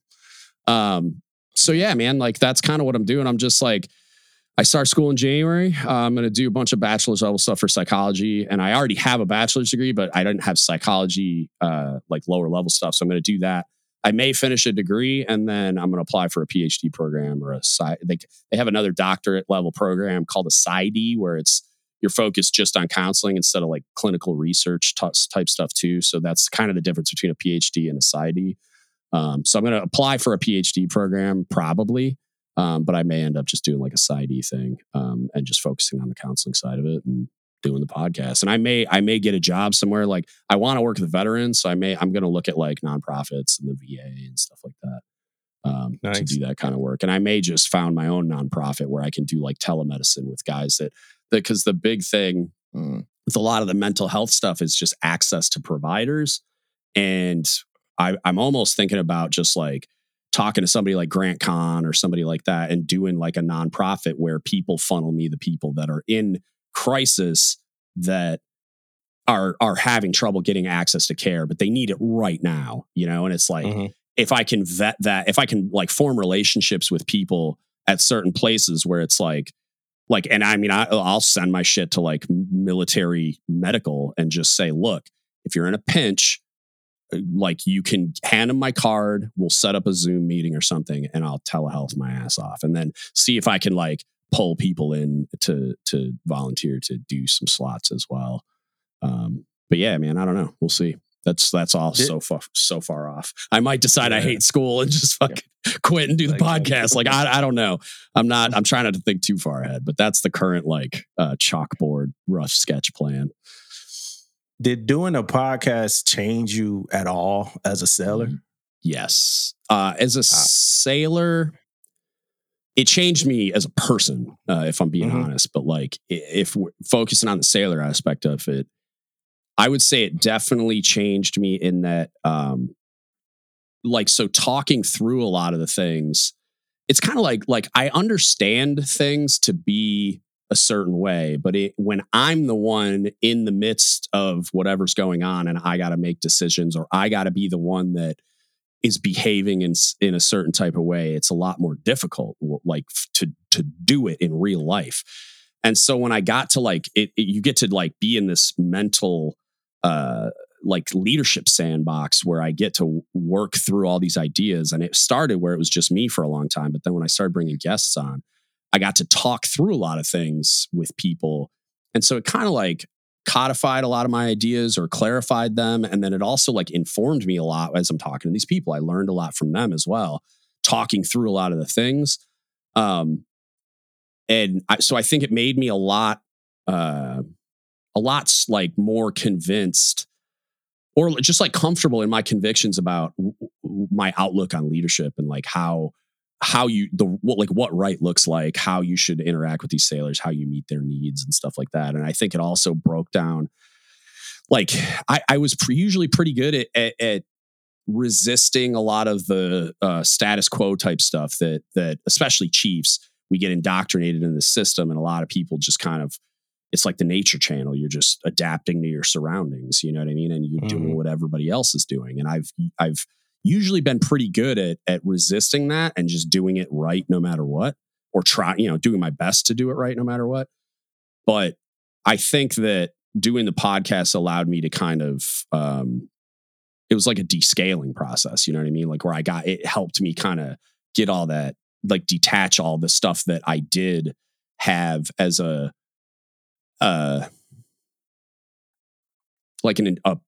perception or understanding, or I just was like subscribing to the ideology, just like, oh yeah, that's just what we do. It's like, well, why do we do it? And I eventually got to the point where I was looking through the lens of like, why for everything. And if I couldn't arrive at an answer that I believed was satisfactory for like, this is the best case scenario for the end user of my leadership, then I'm like, okay, fuck that. We got to fix this. And how do I fix this? How do I navigate the structure of the Navy to be able to give the end user of what I do, which is leadership and management, like the best case scenario outcome? And because there's stuff that I gotta just conform to sometimes, but there's also things I can do that are abstract or unique or whatever within that system to like circumvent some of the negative effects that those sailors are going to have by my need to follow the fucking rules, like sometimes. Yeah. And so I think it changed me a lot in that it made me a lot more aware and sensitive of, and just willing to do what it took to like make sure my sailors were actually taken care of. I would go to war with people. I'm very, if you talk to people that I served with, I'm known for being extremely vocal, for arguing, for pushing back. And it doesn't matter who it is. Like I'll fucking go to war with anybody. And I mean, I've said to people's face more than once, like if I die on this hill and retire a chief, fuck it, let's do it. You know what I mean? Like I don't need a star to get shit done, and I don't need a star to feel good about myself at the end, and then I accidentally got 2 of them. So I'm like, fuck, I'm apparently doing something right. It feels pretty validating. I don't know. But yeah, man, I would say it for sure made me a better person and a better leader for those reasons. It was like a self-powered professional development thing, like I just kind of found myself in this environment where like I was getting challenged a lot intellectually, on my belief system. I got to deconstruct these things that we just take for granted as the way things happen. It's like, yeah, but why do they happen that way? And what can I do to fucking make it better? And I got to work through all that in a really cool way that I think I got rid of some bad habits. I clarified my ideas about a lot of stuff. I gained a lot of knowledge, and I feel like even experience. I'm a much better speaker. I'm much better at articulating myself. I feel like being on the ship, like sometimes I felt like I devolved in my ability to communicate, where I'd have like a hard time like articulating myself in a way that felt professional. And I was always concerned about like doing it in a way that bucked the stereotypical cook on a submarine thing that they like to assume you're dumb and stuff like that. So like, but for some reason, man, on the boat, it's like you just every other word's a curse word, and you're just saying stupid stuff that like I just feel like my vocabulary and ability to articulate myself would devolve, and so it's done a lot for that as well. So yeah, man, I don't know. Yeah, I would say yes for those reasons. It's definitely made me a better sailor, but it made me like a better human being, I think too. Like I've interacted with some extremely cool people that have taught me. What was your relationship? Question. What was your relationship with leadership coming up as a junior sailor? It was almost always bad. So so my entire first submarine, it was extremely negative until the very end. I had a good chief. Shout out to Will Lowe. He's an old retired guy in Florida now. And he was a young guy. So I think some of it was like a generational difference. He was this shit hot young dude that made chief in like 7 years. And he came to us at the very end. I had him for like a year. And he's a dude that he just understood. Like he just knew exactly where I was. I was bitter and angry, but I was also smart, high functioning, and worked my ass off. And he just understood where I was at and what I needed from a leader, and he gave it to me, and it was fucking awesome. And it was the first time I was like, I kind of recognized that, like, oh, there are good ones out there. You know what I mean? Like, there was a couple chiefs on board the submarine that I thought were cool, but like, I didn't have, like, they weren't standing up for me that I'm aware of, and they sure the shit weren't like reining in the tyrannical leadership or really, really ineffective leadership that I had along the way. But and conveniently, he was the first chief I had too. Like the leads, the guys I had filling those roles were first classes, and then he was the first chief I had. So I think it did a lot to inform my opinion of chiefs, because the first one I had was good. And then when I got to shore duty, ironically, my first MS one, because I'm that old, was a chief now. And he was the food service officer at the base galley that I went to. And he was a dude that was a really negative example for me of leadership, probably the worst one. But then because he made chief, he was one of those dudes that I think was just bitter and angry because he thought he deserved to be a chief. So when he made it, all that like just fell away, and he was this happy dude that was like, he was like, took good care of me, acted like we were best friends when I showed up. And I'm like, I hate you. But then we kind of rehabbed our relationship a little bit. And then after that, I had two chiefs that were there. They kind of overlapped. Both of them were amazing. And those guys, like, I was still bitter. I was there to get E5 pay and TRICARE while I got a culinary degree. And then I was going to deuces, just separate and go do my thing. And I had a chief there that just played me like a fiddle, man. Like, he recognized potential in me and put me in charge of sailors, because he knew that if I was in charge of people and they were looking to me, I would square my shit away. Like, I always worked hard, but I was trying to fly under the radar. I never had a haircut. My uniform looked like shit. But then when he put me in charge of these, we got a bunch of A school kids. When he put me in charge of them, all of a sudden everything starched and creased and shiny shoes, and I'm sailor of this quarter. There you go. So he figured he figured me out, read me like a book, and by the end of my time at that shore duty, I I made first class. I was an EP on the base. I was standing base CDO. I was one of like two first classes doing that. I was getting my MOVSM. I was doing all that shit. So he turned me into that guy.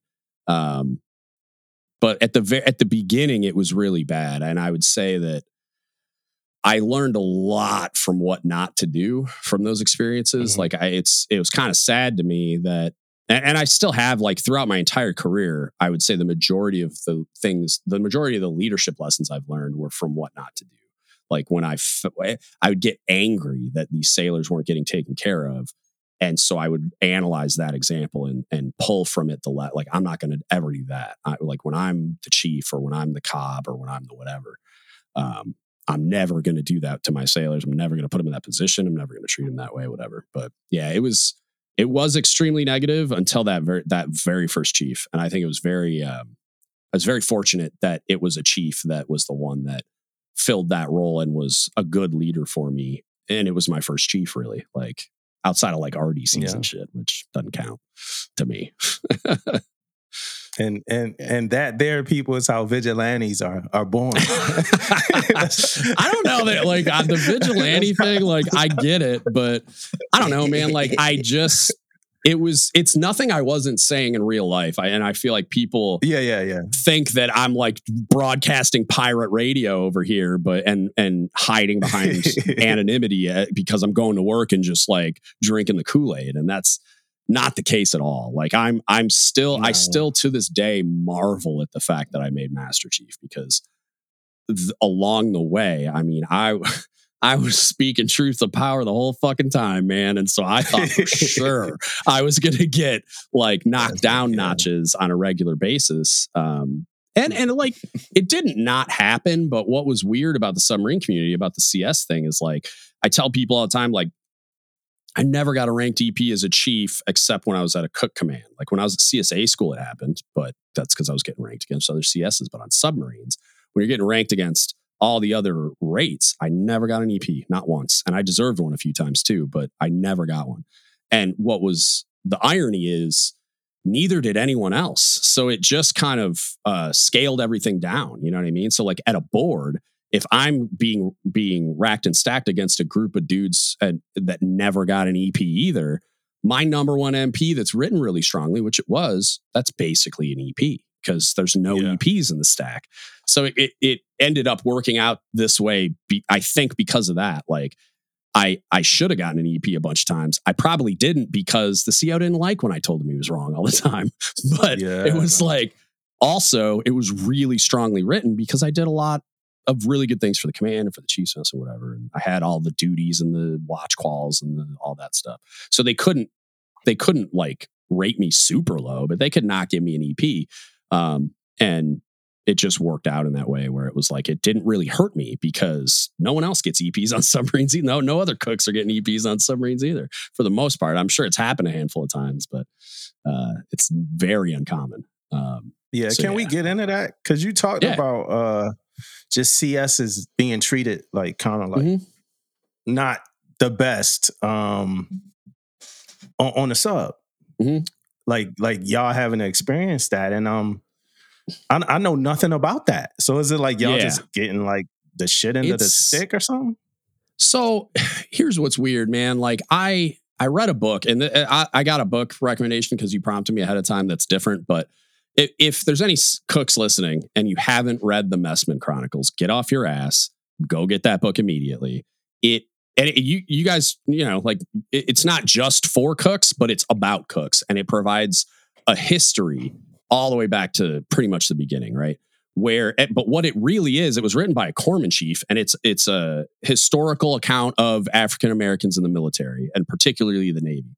It talks a lot about, it's just the history of when at the very, very beginning, when the Philippines was an American territory, they were and racism was segregating a lot of the duties in the military.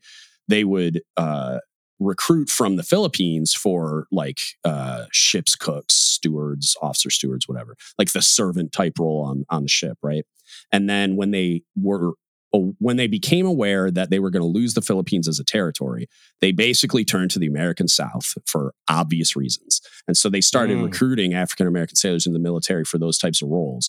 And then it gets into like the Zumwalt era, where another book, and I'm sure you guys have heard of like Navigating the Seven Seas, the Melvin Williams senior and junior book. Have you guys heard of that? Yeah. Amazing book. And they get into that where Melvin Williams senior was he was a commissaryman. And they merged the rate in the 70s into mess management specialists, where it was like officer stewards he was an officer steward. So officer stewards were the more segregated servant role where they had less duties and responsibilities. And then commissarymen were like the white dudes and whoever else they allowed to do it, that did more of like the actual like cooking and more kind of classic CS responsibility stuff. So in the 70s, in the Zumwalt era, Melvin Williams was working, I think, for the CNO as like his aide or whatever. And Zumwalt came and talked to him all the time. And he informed a lot of the entire creation of the Equal Opportunity Program in the military, largely informed by Melvin Williams Sr. Fucking great book. And you should go check that out as well. But the merger of the rate NMS management specialist was largely his doing, where he informed Zumwalt and just talked to him about it. Because he was like, why is this like this? And how can I make this better? And all this kind of stuff. So, but the Messman Chronicles book, it talks a lot about the history of and how a lot of that like prejudice carried over when the rates were merged and everything else. And so for a long time in my mind, it was just like the carrying on of that, because I've had a lot of really smart people tell me that I'm dumb because I'm a cook.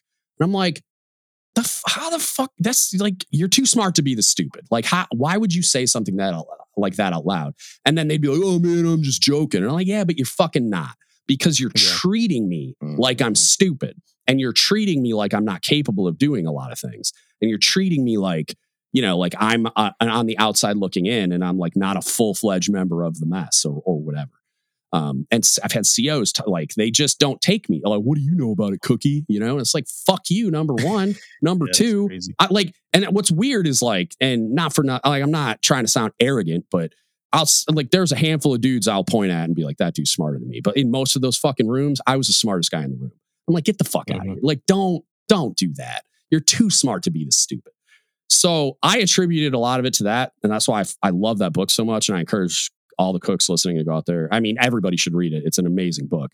The history in that book it talked a lot about Dory Miller, and I forget the name of the original school. But it was the one Dory Miller attended, and the one that they would put all the African Americans that were recruited in that community through, and it just goes into this crazy detail about it. It's a fucking amazing book. So I felt that way about it for submarines after reading that book, and until I started talking to surface sailors, particularly at the A school. I worked with a bunch of surface chiefs about like what it's like what's it like on a surface ship? Are you guys kind of marginalized in the same way? And they're like, nah, not really. Like it's like sometimes, but they're like, not really. And I just talked to my buddy Joe in Boston about it. And I asked him like, what's it like on a destroyer? Like, are you guys treated the same way? Like, do you get evaluated fairly? Do you run into the same types of issues? He goes, no, not really. And so I think like I still think part of it is kind of that historical I don't know, stigma where people just believed it and it was kind of like you're indoctrinated into it. Because what I do remember is in boot camp, it was like cooks were stupid. Like they just, and that early on, you're indoctrinated into thinking like, oh, they have low ASVAB scores, so they're stupid because that's why they had to be cooks. Mm-hmm. I got a higher ASVAB score than you do, guaranteed. I'm just like that kind of. I heard that kind of stuff as early as RTC, so I do attribute it to some of that. Like you're just indoctrinated into this organization that treats cooks like they're stupid. Because when I read that book, that was my revelation from it. Was like, oh, that's what this is. It's not like it's just part of the furniture now because they've desegregated it and they got rid of all the reasons. But that thing stuck around, like where they just look at you and you're like, oh, well, you're a cook, so. And part of it is the way that they structure the organization, where like you don't need a high ASVAB score to be a cook. When I was an A school instructor, a lot of people that failed out of other A schools got routed to us because they're like, oh, well, this is easier, so we'll send you there, give you a shot there, and then you can go undes if you can't pass CSA school, which, contrary to popular belief, does happen. Like people are always like, nobody fails out of that school. I'm like, yeah, they do, dude. Yeah, they do. Did you join to be the CS? So no, I joined to be a corpsman. I wanted to do something different. The long game was always to be like a chef. I was still interested and passionate about culinary arts. Like I cooked before I was in the Navy. I wanted to get a culinary degree, but when 9/11 happened, that was like I was in college. I hated it. Wasn't my scene. So I was looking at the military because my brother was in the Navy. My dad was in the Navy. And when I went to my brother's boot camp graduation, I was like, it was like crack, man. Like I saw him just the yeah. grad, like it just, yeah, like romanticized vision of I think I was 16 at the time. I just was like, oh, this is so cool. It's like the movies. And then I started watching like Men of Honor and Pearl Harbor. And I'm like, I want to do that. And so like I had this romanticized vision in my head of what it was. And when I was in school, that's where I started looking when I was kind of disillusioned with college. And then 9/11 happened not long after I started. Like I was at Michigan State University for the summer term, and like partway through the fall, September 11th happened and I dropped out. And that's what got me to join. And so I was like, I want to do something cool. And I like full of piss and vinegar. I'm 19. I want to like make a difference and do something cool in the military. So I was like, I want to be a corpsman. And I wanted to do like FMF stuff. And then of course, like I talked about it on the Unmasked thing. Like at the time I was like, I was a little wary because I had a bunch of Vietnam vet Marines in my family. So like I heard a lot of stories about PTSD before it was known to be that, and how they dealt with it. And then I had an uncle that he was an investigative journalist for the Detroit Free Press, and he basically died of a drug. He died from a drug problem that was basically him coping with his experiences. And he probably died when he was like 40 something, when I was pretty young. And he's like my favorite uncle ever. We just thought he was this badass, cool guy, and he was. But I had this like warning from all that like, I don't know if I'm cut out for the combat thing. Like if I would have ended up in like, if I was an FMF corpsman, I would have ended up in sandbox somewhere. And so I was like, if I can do that and I can do it well, and it doesn't destroy me as a person, I was like, I kind of wanted to try to be a SEAL. And then all that went out the window in boot camp because I had a marijuana waiver because I smoked a few times as a kid. My brother was into it and whatever. So I wanted to be honest about it. And so I had a waiver. They screwed up the waiver in boot camp, and then they put alcohol abuse on my, like, the jacket to your service record. So at the moment of truth, I'm like, oh, this is an error. So I went up and I'm like, if I make this a career, I don't want my service record to say I had an alcohol problem. So I went and said, hey, this isn't accurate. I want to make sure that it's supposed to be a drug waiver. And I just want to make sure that that was in there and everything's correct. And they're like, oh yeah, that was an error. Like, in your record, you have this drug waiver. And then they're like, how many times did you smoke marijuana? And I was like, twice, which is the same thing I said to the recruiter. Same thing I said at MEPS. They're like, that's not what this says, recruit. Blah, blah, blah. Just start lighting me on fire and made me reclassify. So I the only thing I had ever known was cooking. And I told the reclassifier was trying to get me to be an IS or a CT because there were bonuses and I had a high ISM score. And I said I liked computers. So he's like, and they presumably needed people in those rates. But they also needed MSs at the time. And I was just like, I'm freaking out because I didn't know, like, I didn't want to be miserable for the next 4 years. And I didn't know what those guys really did. I had like a Blue Jackets manual paragraph and that was it. That's all I had to go on. So I just was scared and I picked what I knew and I was like, yeah, I'll just do MS. And I remember, I'll never forget the classifier's face because of my hazard score. He looked at me, he's like, are you sure? And I really had to like convince him. I'm like, yeah, dude, I'm sure. Like, I know how to cook. I'm good at it. I like doing it. He goes, yeah, I don't think this is what you think it is. And I came in as a surface cook too. And then in A school, we had a chief, the LCPO, the A school was a submariner. And somehow he got told to like, hey, we need submarine cooks. So go recruit some of these kids. So he was like going in and kind of trying to like, hey, who wants to be on submarines? You get more money and blah, blah, blah. And it's badass. It's like how you sell that. Yeah, he was selling it. And so I was just like, more money sounds good. So me and two other dudes raised our hands and that's how I ended up on submarines. So, but yeah, I came in as a corpsman and never got that far. So, all right. So let's fast forward like all the way to today, right? All right. So you out the Navy. Do you pay attention to like the changes and the new nav admins and some of the stuff that come out? Not really. If a listener brings something to my attention that they think is, ridiculous or something they want me to talk about on a podcast, I will. But I don't think there's a way for me to stay up to speed like programmatically in any meaningful way, because even if I read all the things and the instructions and the nav admins and all that stuff, I'm not doing it anymore. I have no idea what it's like. And I don't want to be doing podcasts on stuff that like I'll become more and more out of touch. And it's just, to me, it doesn't make sense. Yeah.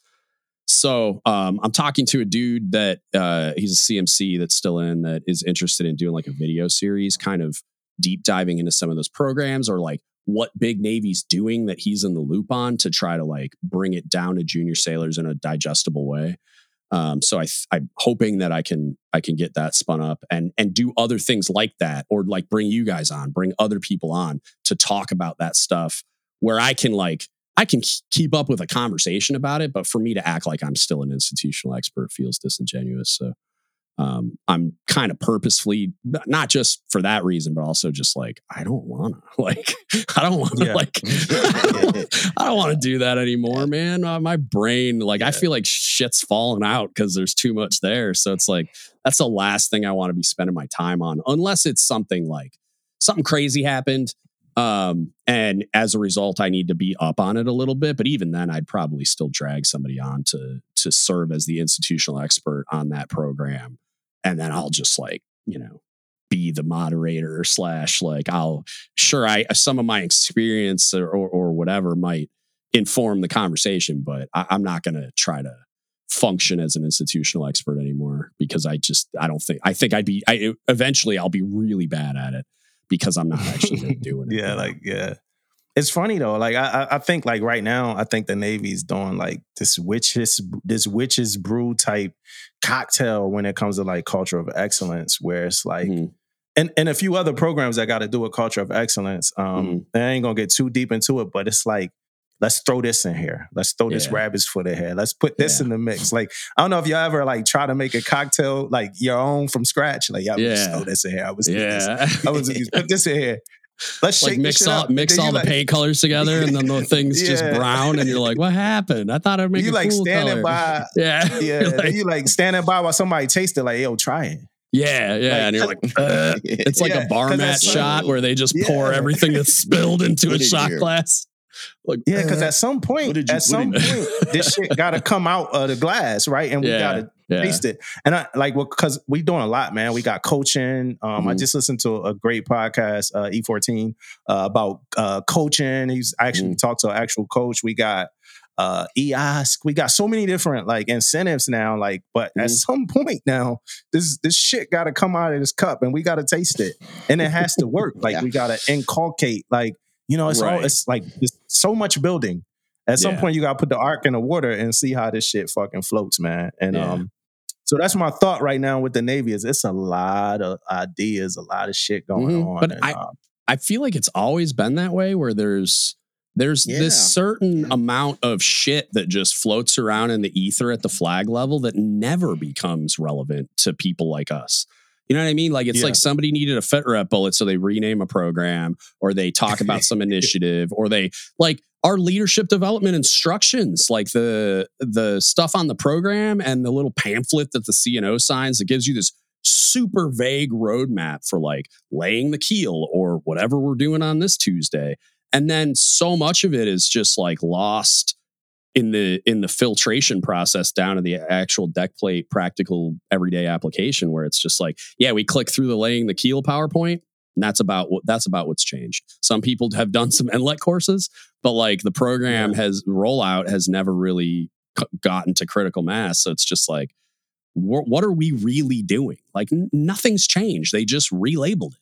And there's a lot of stuff like that just floats around in the ether that you hear about, and then like you're like, okay, standing by for the new eval system. Like, you can't barely get ENAV fit to work, from what I understand. So like standing by for the I've been hearing since I attended the Naval Senior Enlisted Academy as a chief petty officer in like 2013 or some shit, that the new eval system, it's coming. We're beta testing it. It's coming. I'm like, okay, standing by, like, still haven't seen it yet. So you know what's so crazy? You know what's so crazy about that system, man? Now is like, it's supposed to work like this. You can send it out electronically and everybody see it, blah, blah, blah. And guess what? We don't even work it like that. Only thing we do is just do the beginning of it. It goes straight to our little cars, and that's it. Yeah. Ain't nobody else even chopping this thing. We still doing it by paper. Yep. You know what I mean? We give it to them, chop it by this, and then it's all crazy. It's hard to chop. And I don't want to nerd out on it, but it's hard to add, like, because, you know, at our command, like, a YN is the handler of this whole, you know, this whole peer group or whatever, right?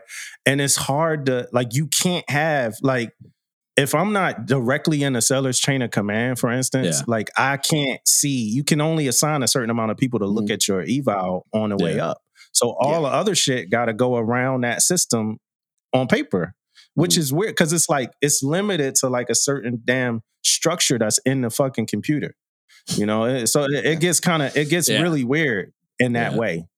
You know what I mean? I thought it was going to I thought we talked a while ago about like having like yourself compared to yourself and having 360 evaluations. One of those things, man. That was one of those things. It was up there in the sky. Well, so like I talked to some SEALs when I was in the Senior Enlisted Academy about how they talked about how they did 360 evaluations. So like subordinates, peers, and seniors submit like evaluations of you, and like you get like a score, and then you just see kind of anonymous comments, I think, like a kind of like a Simeo survey. So you don't know where they came from. You just know it's senior subordinates or peers. So like, you know, these are my peers saying this, or this is my subordinates saying this.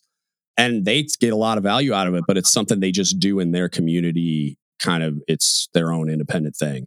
And they said they get a lot of value out of it. And that is like, to me, is, I think that should be our midterm counseling thing, at least, where we do it in that way. So you're getting that feedback from everyone. And because you can ignore one or two negative comments, right? Like on the Simeo surveys, a lot of times, like you'll see like one or two comments for the COB, and like one or two comments about the CO specifically, and then a bunch of general stuff. And it's easy to ignore one or two comments because it's like, one or two people hate me. Of course they do. Like I'm in charge. So yeah, it's not a trend. Exactly. So like with 360, it's like if you get 27 comments saying you suck at communication, you can't, that's really hard to ignore. Like that's really hard to discount that like everybody thinks I suck at communication. So it's like, okay, so that's probably going to change my behavior or at least cause me to look real hard in the mirror at that thing. And so like, I feel like that would be amazing, but it's like, yeah, who knows if it'll ever, like I've heard it talked about, but you know, like is it ever going to come into, we'll see. It's going to be in that. It's use. The bartender got it. It's going to be getting mixed up for the last. I got a different like noted question for you. You're a cancer survivor, right? Correct. Yeah. Or how do we? Am I saying it right? I could be wrong and be correct. I mean, so I'm in remission technically. I have I think 2 more years of monitoring, but it's so like they basically told me, yeah, you're never gonna have another problem again. Asterisk being like, it could always come back in the form that it occurred the first time, and or like I did it was head and neck cancer, so I did radiation from like the neck up. So because I got exposed to all that radiation, I could get tertiary cancers as a result of that too, like skin cancer or like some other crap like in my eyes or mouth or whatever. But they said it's very unlikely. So technically in remission, but you know, like I'm pretty confident I'm not going to have a recurrence in the next 2 years. And then at that 5-year point, they declare you like cured, even though you could have some other recurrence somehow. But yeah, like I don't think it's inaccurate to say I'm a cancer survivor though. So okay. Is remission, is that like getting scanned every 6 months or something like that? Yeah, so they do. Okay. I was getting scanned. So like for the first year, I think I did it every 3 months.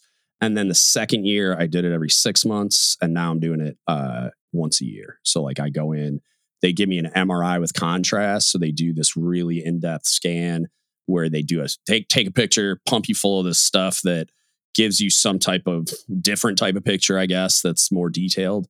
And then they pump me full of that stuff, and that allows them to get another different picture and compare the two or something. But every time I get scanned, they're just like, yep, everything looks great. Like it looks amazing. And then I even got a surgery in August before I got out of the Navy that like cleaned up. I had a lot of scar tissue in my sinuses because that's where the tumor was. It up in my sinuses and it went into my brain. It cleaned all that up. So now like I can breathe really well now for the first time in my life. It's helping me sleep better, blah, blah, blah. So, but yeah, they say everything looks amazing. And so like, I'm probably better off than I was before I had cancer in a lot of ways. They fixed a lot of stuff that needed fixing. Great, man. Yeah. And I already know you really well spirited about all of this, but, how'd you find out? Was it pain? Were you going through pain and you just happened to go to the doctor or something? No, it was kind of accidental. So I'm the dude that, and a lot of people do this, but I'm the dude that like, I'd have to be like bleeding out of my eyeballs to go to medical. So I waited until I was done deploying on my last submarine. We got back from the very last underway that we did. And I was going to transfer in like 3 months too. So like at the very end, I was like, hey doc, give me an ENT referral, because on the last deployment, I was blowing my nose, and on the right side, it like, I couldn't pass air. It would like pressure would back up. And I'm like, well, that's not normal. And I've always known that I've kind of had like a pretty badly deviated septum, and I was just dealing with it. Like I'd mouth breathe, I'd snore really bad. I got diagnosed with sleep apnea, all that stuff. And I was just dealing with it. I always had a really bad issue with fatigue that I attributed to just bad sleep because I couldn't breathe and I was snoring and sleep apnea and whatever. So it got really bad the last few deployments where I was having a really hard time focusing and remembering things and staying awake and alert, and I'm standing 8 hours a dive, which is like a ship safety thing every day. So, I mean, I'm like mainlining caffeine, like just trying to deal with it. But we got done. I got away with it. I didn't do anything stupid. I didn't have any mishaps. But at the very end of the sea time, I told my doc, I'm like, hey man, I really need an ENT referral. I need to get my nose fixed so I can breathe, so I can sleep, so I can like have just good quality of life. Thinking that's all it was like, I just needed to get like a nose job, basically, like get it fixed so that I could breathe. So I went into the Naval Hospital. They're like, yeah, no, yep, badly deviated septum. We'll fix it. And then at one point, the ENT doctor, the lady was looking up and she's like, you got something growing up there that we'll remove as we do it and blah, blah, blah. But like, no big deal. Then they did imaging. And then when they did imaging, she's like, actually, I think this is a little more complicated than we originally thought. So they referred me to a rhinoplastician at like a bigger military hospital. So I went there. Same thing. They looked at the original imaging. Oh, yeah, you got a benign growth up there. No big deal. We're going to do a surgery. We'll fix your nose. We'll pull that out. All good. You know, like we'll do it all at once. Not a big deal. So I come in for that surgery. They got me IVs in, gowns on. I'm in the hospital bed, getting ready to go back to anesthesia.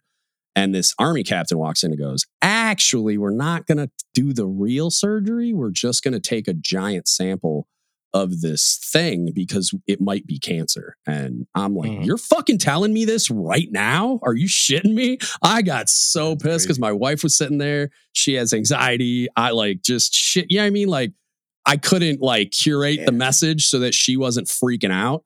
So now she's like, holy shit. And she dealt with it really well in the moment, but I was about to jump out of the bed bare-assed and fight this captain. I was really pissed. And so then they roll me back. Shut up. Sorry. Dogs. They roll me back, do that. 3 days later, I've got cancer. Like they call me and they're like, you have cancer.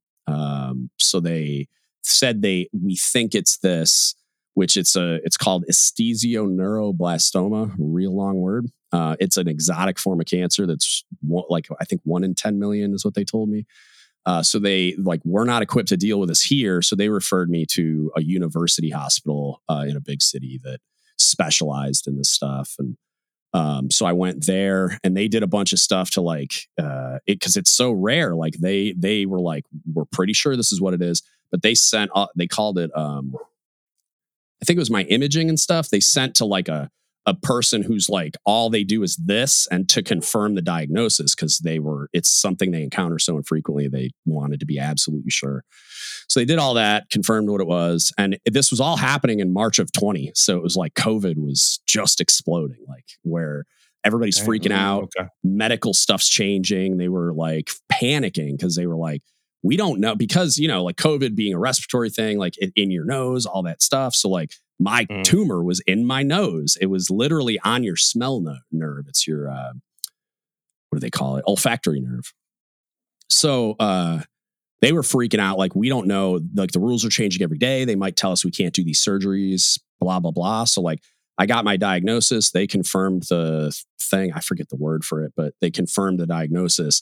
And I was in surgery. Like I found out I had cancer. I was getting brain surgery like 4 days later because they were like, we got to do this now because they might shut us down. And we don't want you to have to wait a year because it might mess you up even worse. So yeah, they rushed me into it, did the brain surgery, which that's the part I was freaked out about. I'm going to yell at my dogs again. Hang on. Hey, audience, he has a dog. He got a dog. Sorry. I think my wife might be getting home from work maybe, but or either that or it's the Amazon guy. But so they did the brain surgery. That's what I was panicked about. But then when that was done and I got out of the hospital and healed up, radiation was just like a slog. Like they described it to me as like this, it's going to suck. It's going to be a grind. It's 3 weeks of actually doing it, but the effects are going to last even longer, and they kind of snowball. So at the end, it's like you're wrecked at the end, but then like it's like inertia. And then so when you stop, it keeps going, and then it kind of slows down, and then you start healing. So it sucked, but it was just a grind. I'm like, that sounds like deployment, man. Like I can do that. I can be miserable for 3 months. Like it's whatever, dude. So then I did that and it sucked. And, I lost some hair. Like I used to have a super thick neck beard, and now that hair's gone apparently forever. I thought it would grow back. Then I had this it looked like I had a McDonald's M on the back of my head, because the radiation that they're shooting into my face came out the back. And so I lost all that hair back there and looked ridiculous. But yeah, man. And then it all came back, and it took a while. I still have a bunch of like weird tertiary stuff. Like I got tinnitus from that, like from the radiation. So I get ringing in my ears all the time. I get this weird thing that happens with my jaw where it like doesn't lock up, but I get this like occasionally when I open my mouth for like the first bite of food or even just talking, like I'll do it and I'll get this shooting pain right in the hinge of my jaw that I have to just like, I make a this, and then it goes away. But happens a couple times a day usually. A bunch of other stuff, just weird like stuff that's kind of gross, but it's not, it's not a huge impact on my daily life. It's just like I got to do some stuff to maintain. But what was your emotional response? Yeesh, that's a whole different thing. So I was my emotional response to the cancer specifically was it was the first reaction was like, oh, of course I have cancer. Like, and I'm just one of those like nihilist type people that I've joked for a long time that like when I was based on my fatigue and just based on all this other stuff, I'm like, I probably have cancer. I probably have like something like some terminal illness that I don't know about. But also just, it was, I don't know. It was this feeling of like, it was supposed to happen. And it was really bizarre, but I was just like, of course I have cancer. Like, of course I do. And of course it's like, as soon as they told me there's a growth, like as soon as the first doctor said that, I immediately went there. And I was like, here we go. Like this is about to get weird. And I like knew it already, like, and so when they told me, I wasn't surprised. And my mom made this comment when I told her, that it was like this really rare form of cancer. She's like, of course it is. You're an overachiever. Like you don't just get cancer. You get like this exotic, crazy form of cancer. But like so that to me, it was that was the initial response. And then when I talked to the doctors, like they referred me, I end up at this university hospital. And when I talk about talking to the doctors, it was like talking to fighter pilots. They're like, we're going to cure the shit out of you.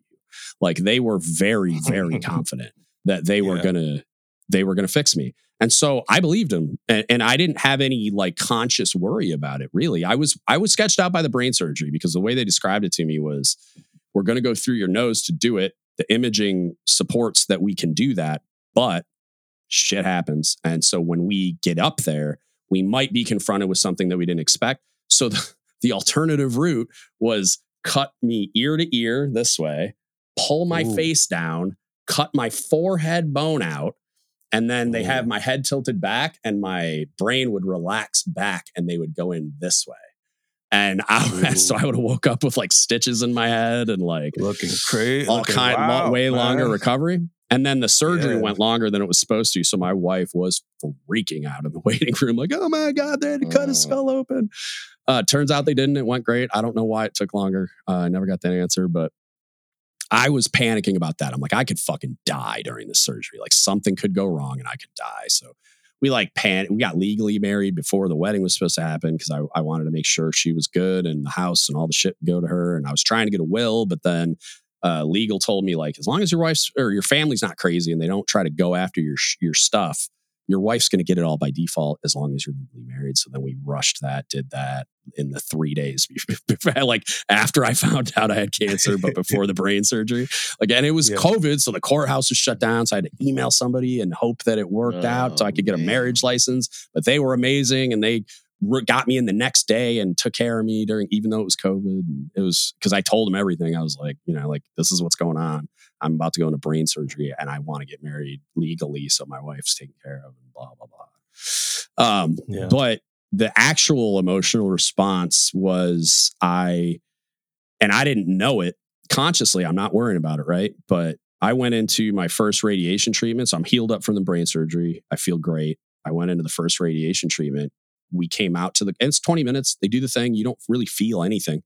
And the negative effects like the nausea and I had sores in my mouth and all this burning and shit, that doesn't happen till way later because it's cumulative, right? So the first treatment, like I felt the same after I came out as I did when I went in. Got in the car, fucking just broke down, ugly crying, like fucking sobbing. And my wife's like, what's wrong? And I'm like, I don't know. Like, I'm not worried about this. Like radiation is whatever. I know what to expect. The hard part's over already. Like I don't know. And then during it, I mean, obviously I felt miserable as it went on. So like, and I was not in a great mood and kind of like not the nicest person to be around, but it was like, of course I wasn't, right? So my wife wasn't worried about it. But then after radiation was over and I was like healing up and getting back to normal, real short temper. I was snapping at her. I was snapping at everybody. I couldn't control my emotions. I was like spinning out a lot, like this weird, like, one little thing would fucking set me off, and it was super innocuous shit that doesn't even bother me now.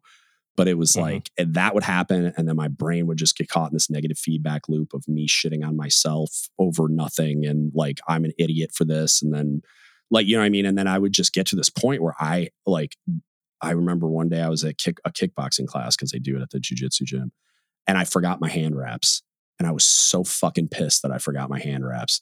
So I left, and I live fucking 3 minutes away from the gym, jumped in my car, I'm fucking driving home, like just losing my shit, grab my hand wraps, fucking throw them in the car, rage drive back to the gym. I'm so pissed. And I'm just like, and I got to the point where we had to shadow box at the beginning, and I'm just like, I fucking just, I don't want to be there. I'm fucking just so angry. And I had to walk out of class and just go sit in the car, and I just started fucking falling apart in the car. Wife comes out, and I'm like explaining to her, like, and I had texted the coach. I'm like, I'm sorry, I had to walk out. I'm having issues. And so it like pulled a pin on a grenade that I didn't even know was there. And it was just this cumulative effect of 21 years in the military. When I was standing dive on the boat, I had a lot of anxiety about that. It was like, I had a hard time sleeping. I'd like review the night orders and study procedures and do all this shit every night the night before to make sure I was prepared, because I was worried there was going to be a fire or flooding or fucking whatever, and I wasn't going to be ready, and I was going to be the reason why fucking people died or the ship got fucked up or whatever. But I attributed the anxiety at the time to like, of course I'm doing heavy shit. Like, of course I'm going to feel this way, assuming everybody felt that way, but they didn't. And so like, I didn't think it was an issue ever.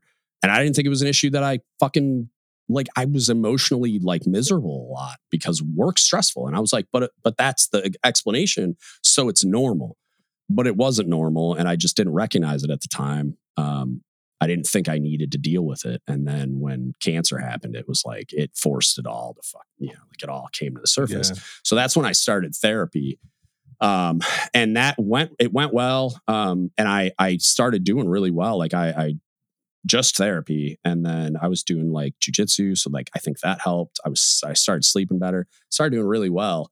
And then in February of 22, I believe.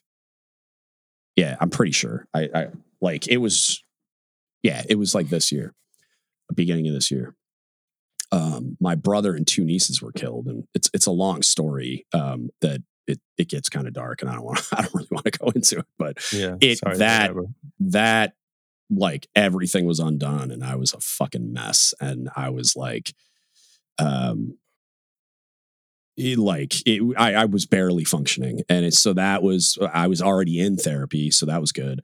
And he put me on Limdu, and I was on medication, and I still am. I'm going to wean off it soon because I'm doing really well now. But I was a dumpster fire. And so like, then I had to like, working my way back out of that hole. But it was like, I was luckily, because of the cancer thing, the response to that, I was forced to deal with what was already there. So I had a lot of tools and support structure, and that when it happened, it got dealt with real quick. Like, I was in therapy. I got referred to a psychiatrist so I could get meds.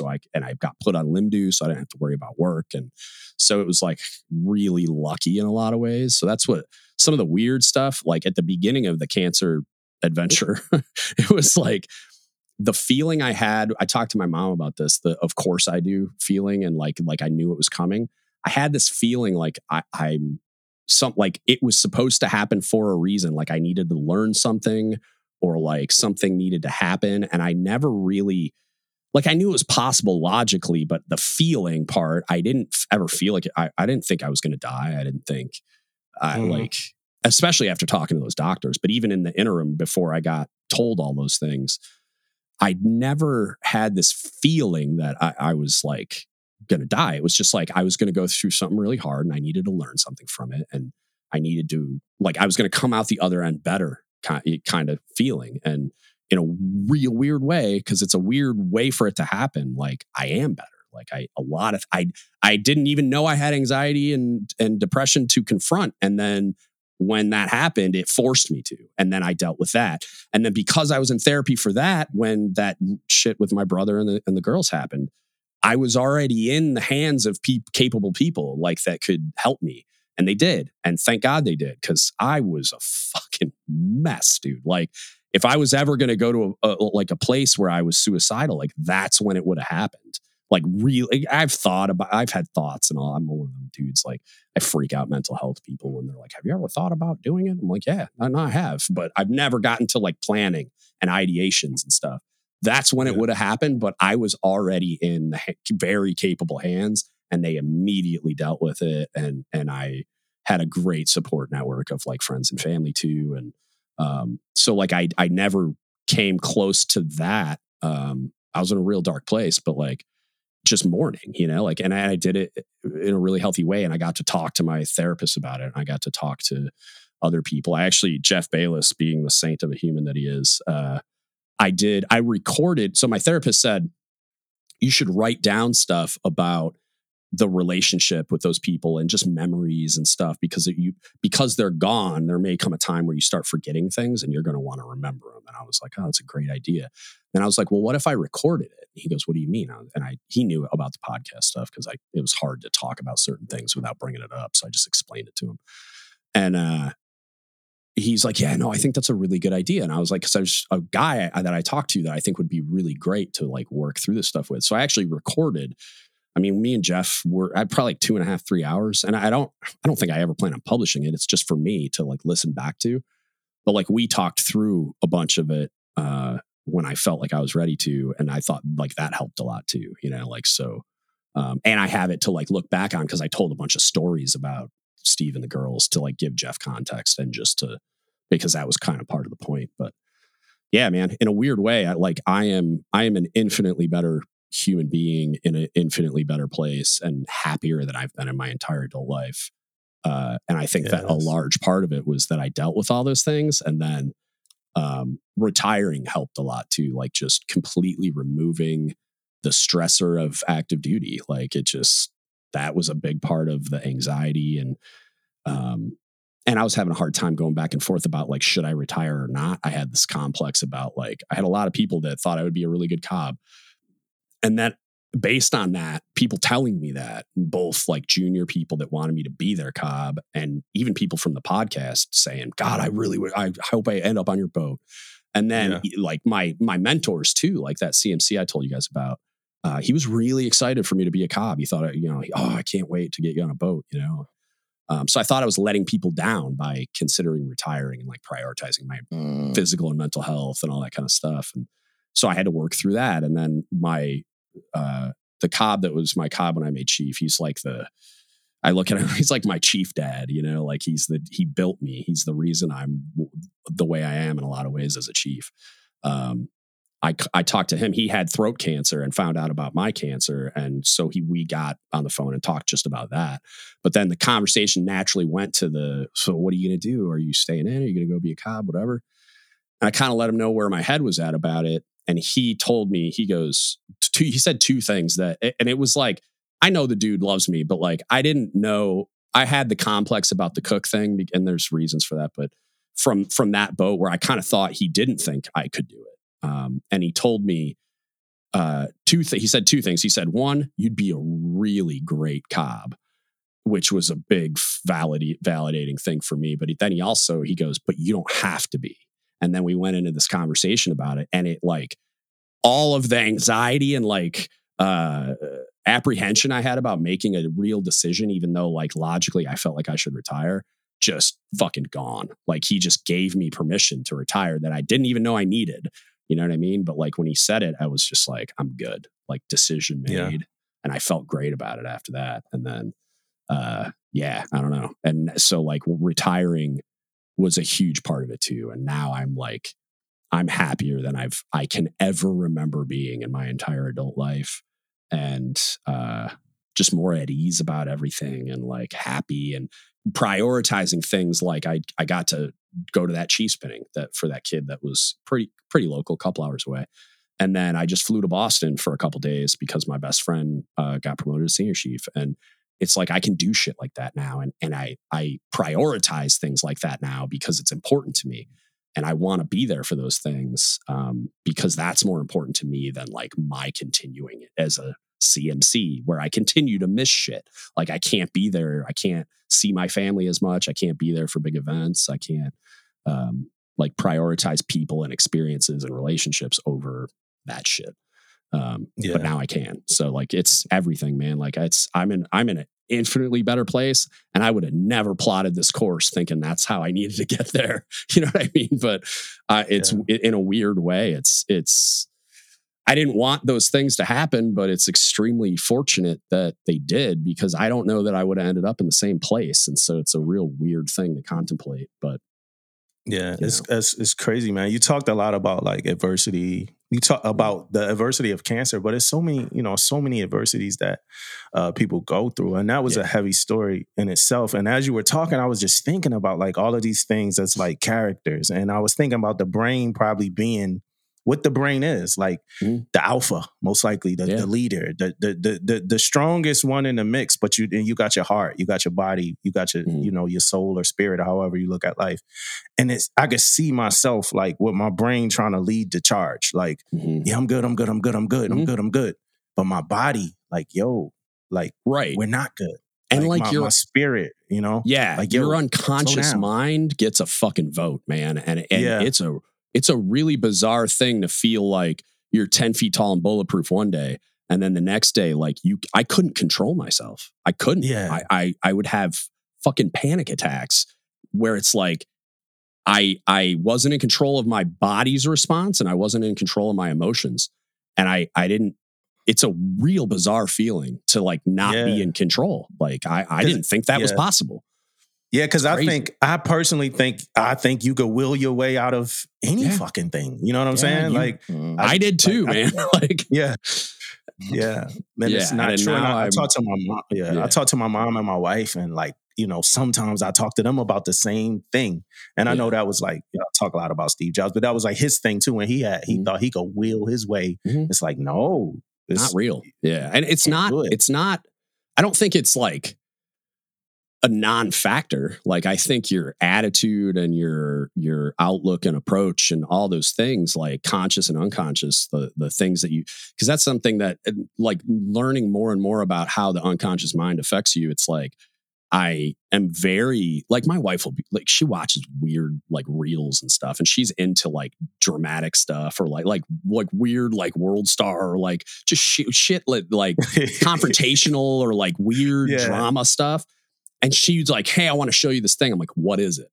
You know what I mean? And she'll tell me what it is. I'm like, I don't want to see that. And it's not. And she's like, it's not a big deal. And I'm like, it's a big deal to me. Like shit like that affects me mentally. And I never thought it was, man. I thought I was just had like the mental fortitude of like a fucking, I don't even know, like a Tibetan monk. And like, I had the broader shoulders and a deeper, harder work capacity than everyone else. And I could take it and I can do things other people can't. Like I thought I was superhuman until I wasn't. And then I had to confront that reality. And I learned a lot about like the inputs, like shit gives me anxiety, man. Like I don't want to see that shit. It affects my mood.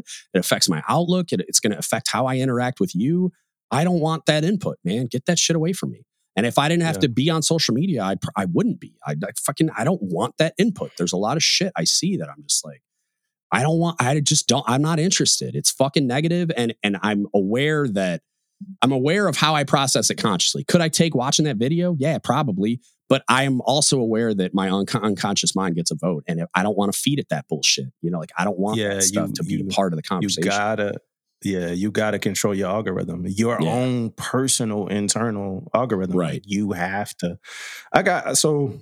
Man, we've been talking about so much shit, man. Thanks so much. You can split it in two, man. I got almost all day. My wife will be home in like the next probably hour, and then I gotta go feed her. She wants Mexican food. No, I don't know.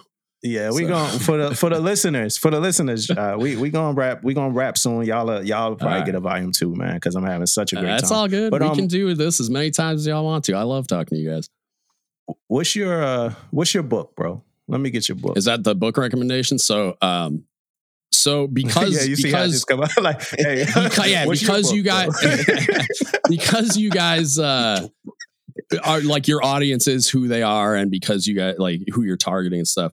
Because like I got some other books that I like am personally the bigger fan of, but like this book changed my entire outlook on the Navy in particular.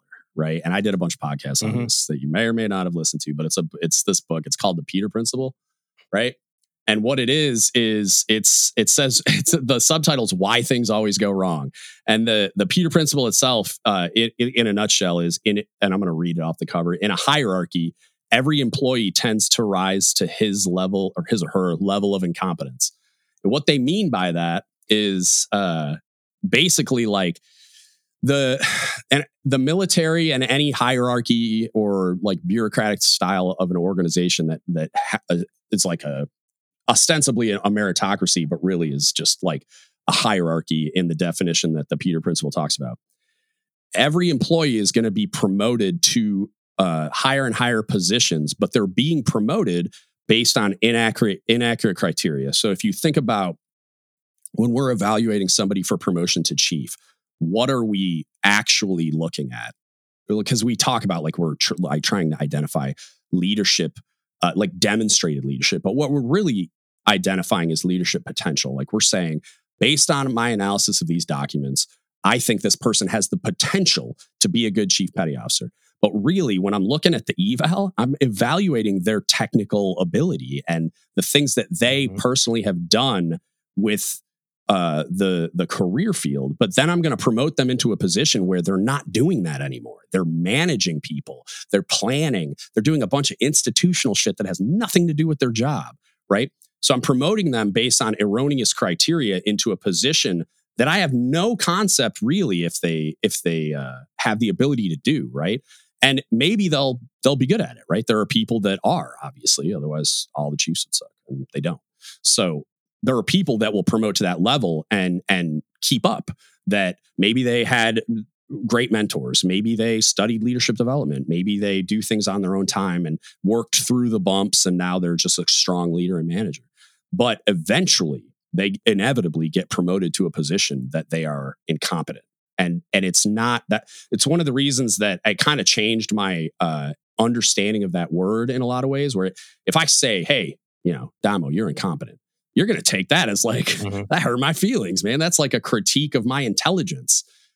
When I say it in this context, when I say like chiefs are incompetent at leadership development in the Navy, what I'm really saying is like, by no fault of your own, you don't have the ability to do this thing correctly, and we need to fix that. So like I don't look at it like it's a negative thing. I just look at it like the organization promotes you based on the organizational priorities and within the organization system to a position based on erroneous criteria, and now you're in this position where you're not equipped to do this job because the organization didn't prepare you, and because the ascension up the stages in that hierarchy didn't prepare you either. So it's not your fault that you arrive in a position where you're incompetent. It's just an inevitable reality of the way that this hierarchy functions. And that's what the book's about. And what's really cool about it is it was written like in the 70s, I think. But the way that his name's Dr. Lawrence J. Peter, and then Raymond Hull is a guy that just like helped him write the book, that was really interested in his work and kind of convinced him to write the book. It's written through like this lens of comedy a little bit, where he kind of understood that he needed to make light of some of the stuff. So it's a fucking hilarious book, man. When I first started reading it, I was sitting in medical in like the waiting area for the pharmacy, and I just kept like randomly laughing out loud as I was reading the book, and I was like highlighting these passages and stuff. And it's like, it's a really great book that it has a lot of really incredible information that in my mind, the reason I was so like excited about it when I started reading it is it answers a lot of the questions that frustrate the shit out of junior sailors.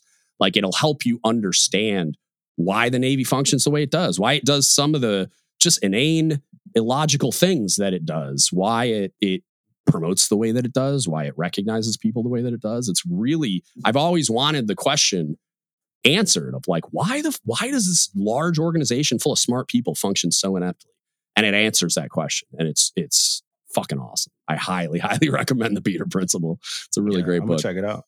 Check it out. I did some podcasts on it too. If people don't if you don't have time to read it, I did a bunch of book report podcast kind of things. I don't know if I probably didn't do the whole book, but I did a good chunk of it. So it captures the ideas. But if not, highly recommend reading it. It's really good. Yeah. It's entertaining too. So we've been saying DGUTS a lot. And we got some civilian listeners and some people that might not be familiar with, some people that have been sleeping under a rock. It's like that. But so what does DGUTS stand for? Don't give up the ship. It's the story. I had a Cobb that on the boat I did my first Chiefs tour on. He would use the monologue. He would do a monologue for field day.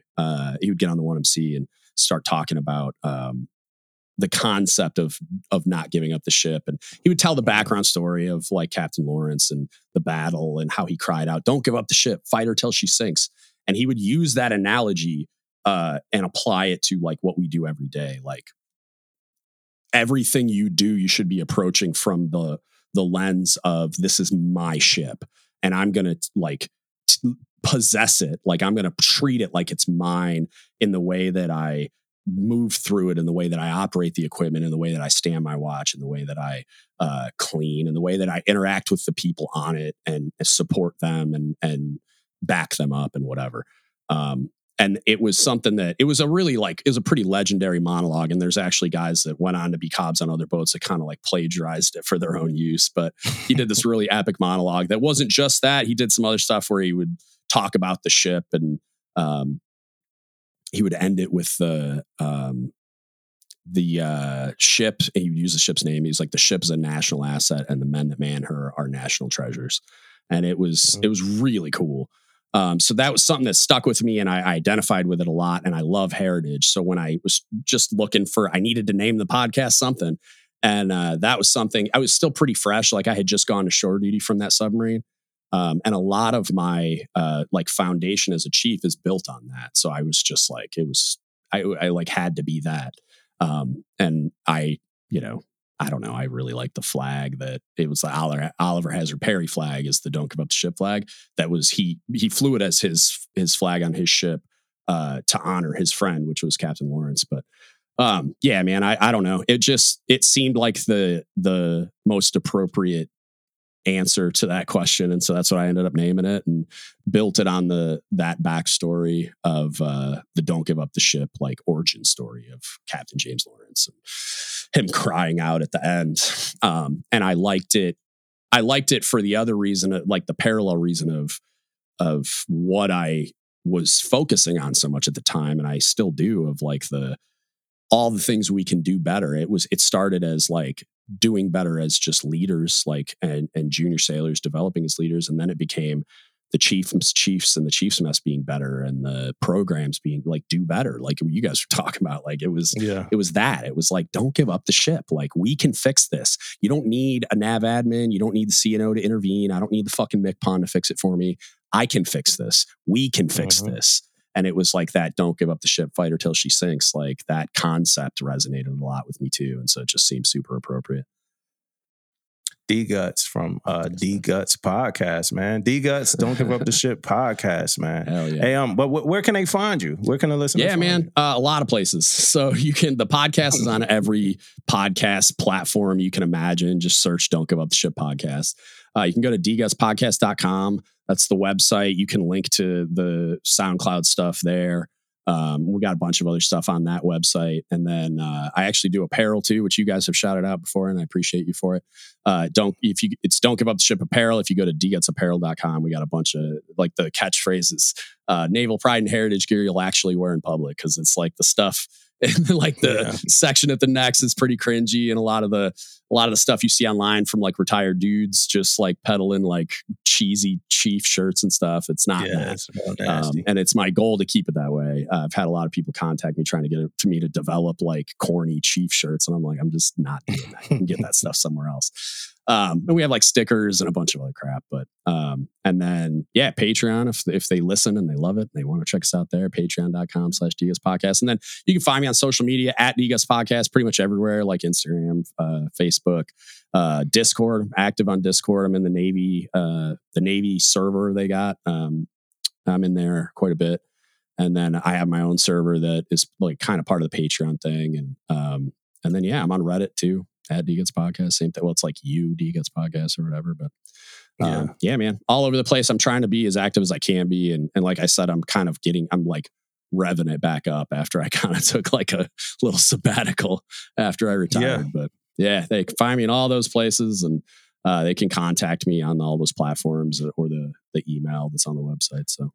Yeah, bro. And you respond, bro. You got a synergy with, you got a, I tried to be synergy, bro. I see it, man. You got a really good synergy with your audience, the people that listen. And like some of these words get weird, we say audience, shit like that. But you got a real good synergy, man. And I want to tell you, I told you this when we did your show, man. Thanks for fighting a good fight, bro. That's what you're doing, man. And I know, and I know you hate, I know you probably, just like any of us, like hate to hear, like people sing your praises, but man, I appreciate you for fighting that good fight, man. It's mission oriented, man. And we need more people outside of the fact about what we do, right? And I get a little emotional when it comes to this type of shit, but outside of the fact that, like, whatever the goal is, it's mission oriented, right? Yeah. And it's giving people a chance to hear something from somebody in the mess.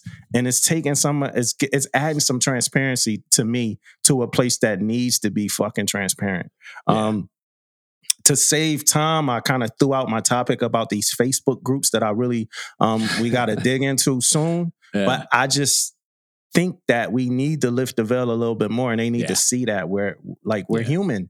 We're wrong. We go through shit. We fucked up. And we got thoughts and we got plans and we got ways to do shit. And a lot of people talk about going command and Cobb and going CMC. And sometimes I even think that like if you thinking this from listening to this podcast and listening to me talk, like how much of this shit can I really do if I set that seat?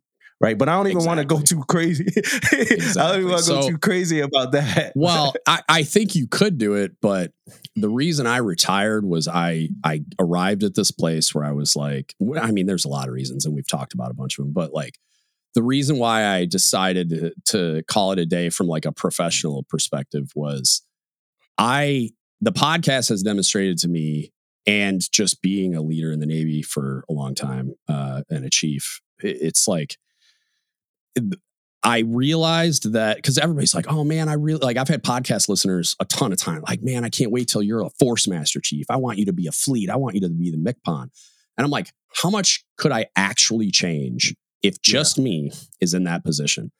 Maybe I could affect some real meaningful institutional level change if I was the MCPON. Maybe. But I've seen all these dudes go into that job and it doesn't seem like a lot gets done. And maybe some of it's just not publicized, but I think what they encounter is the hierarchy and the bureaucracy that's in DC, and they just bump up against all these obstacles that they can't find a way to get around because it's only them shouting at the wind in a lot of scenarios. It's not the entire Department of the Navy getting on board and going one direction. And so what I found was like, I can only affect my sphere of influence, like the people that are in my direct orbit. So like when I'm an LCPO, I got the division, and then maybe I got some tertiary, like secondary effects a little bit outside of that based on maybe a collateral duty or just being a good chief on the ship or whatever.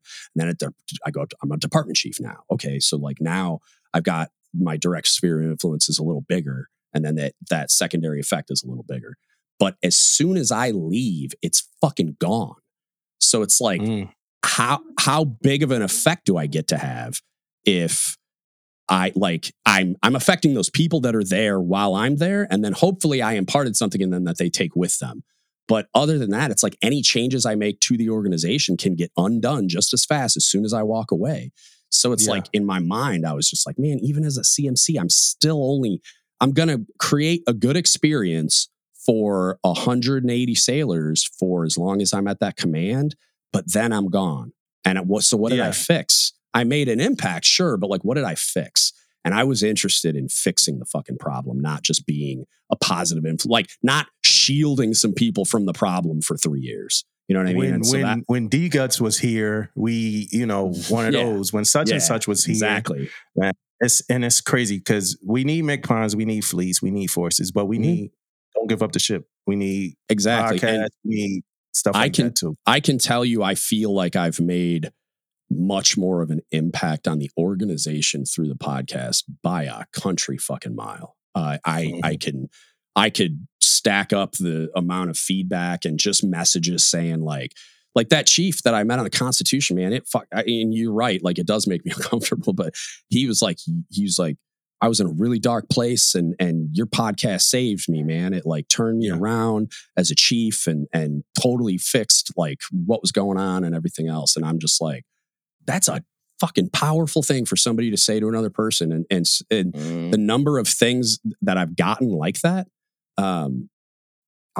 it blows my fucking mind every time it happens. I show it to my wife. I get emotional about the shit. I can't even, it's wild, man. And it's like, so, and I've gotten that from people I've directly influenced as a chief too, but like, it's far outnumbered by the podcast. And just the fact that like, I've never even met these people except, the one dude, but like, these are people I'm only interacting with through the podcast. And a lot of times we're not even like interacting. They're just receiving, they're just listening. Yep.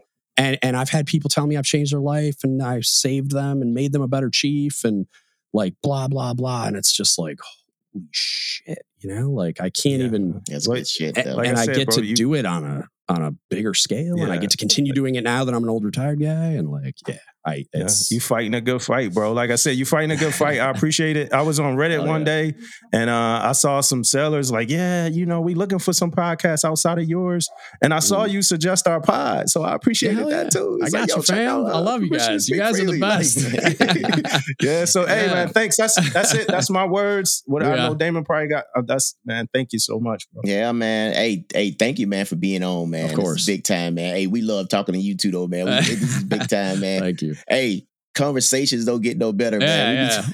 We've been all over the place, man. So, hey, good talking to you, man. Keep doing what you do, man. We'll be listening, keeping up with you, and hopefully we get you back on here again, man, real soon. Anytime. This was a blast.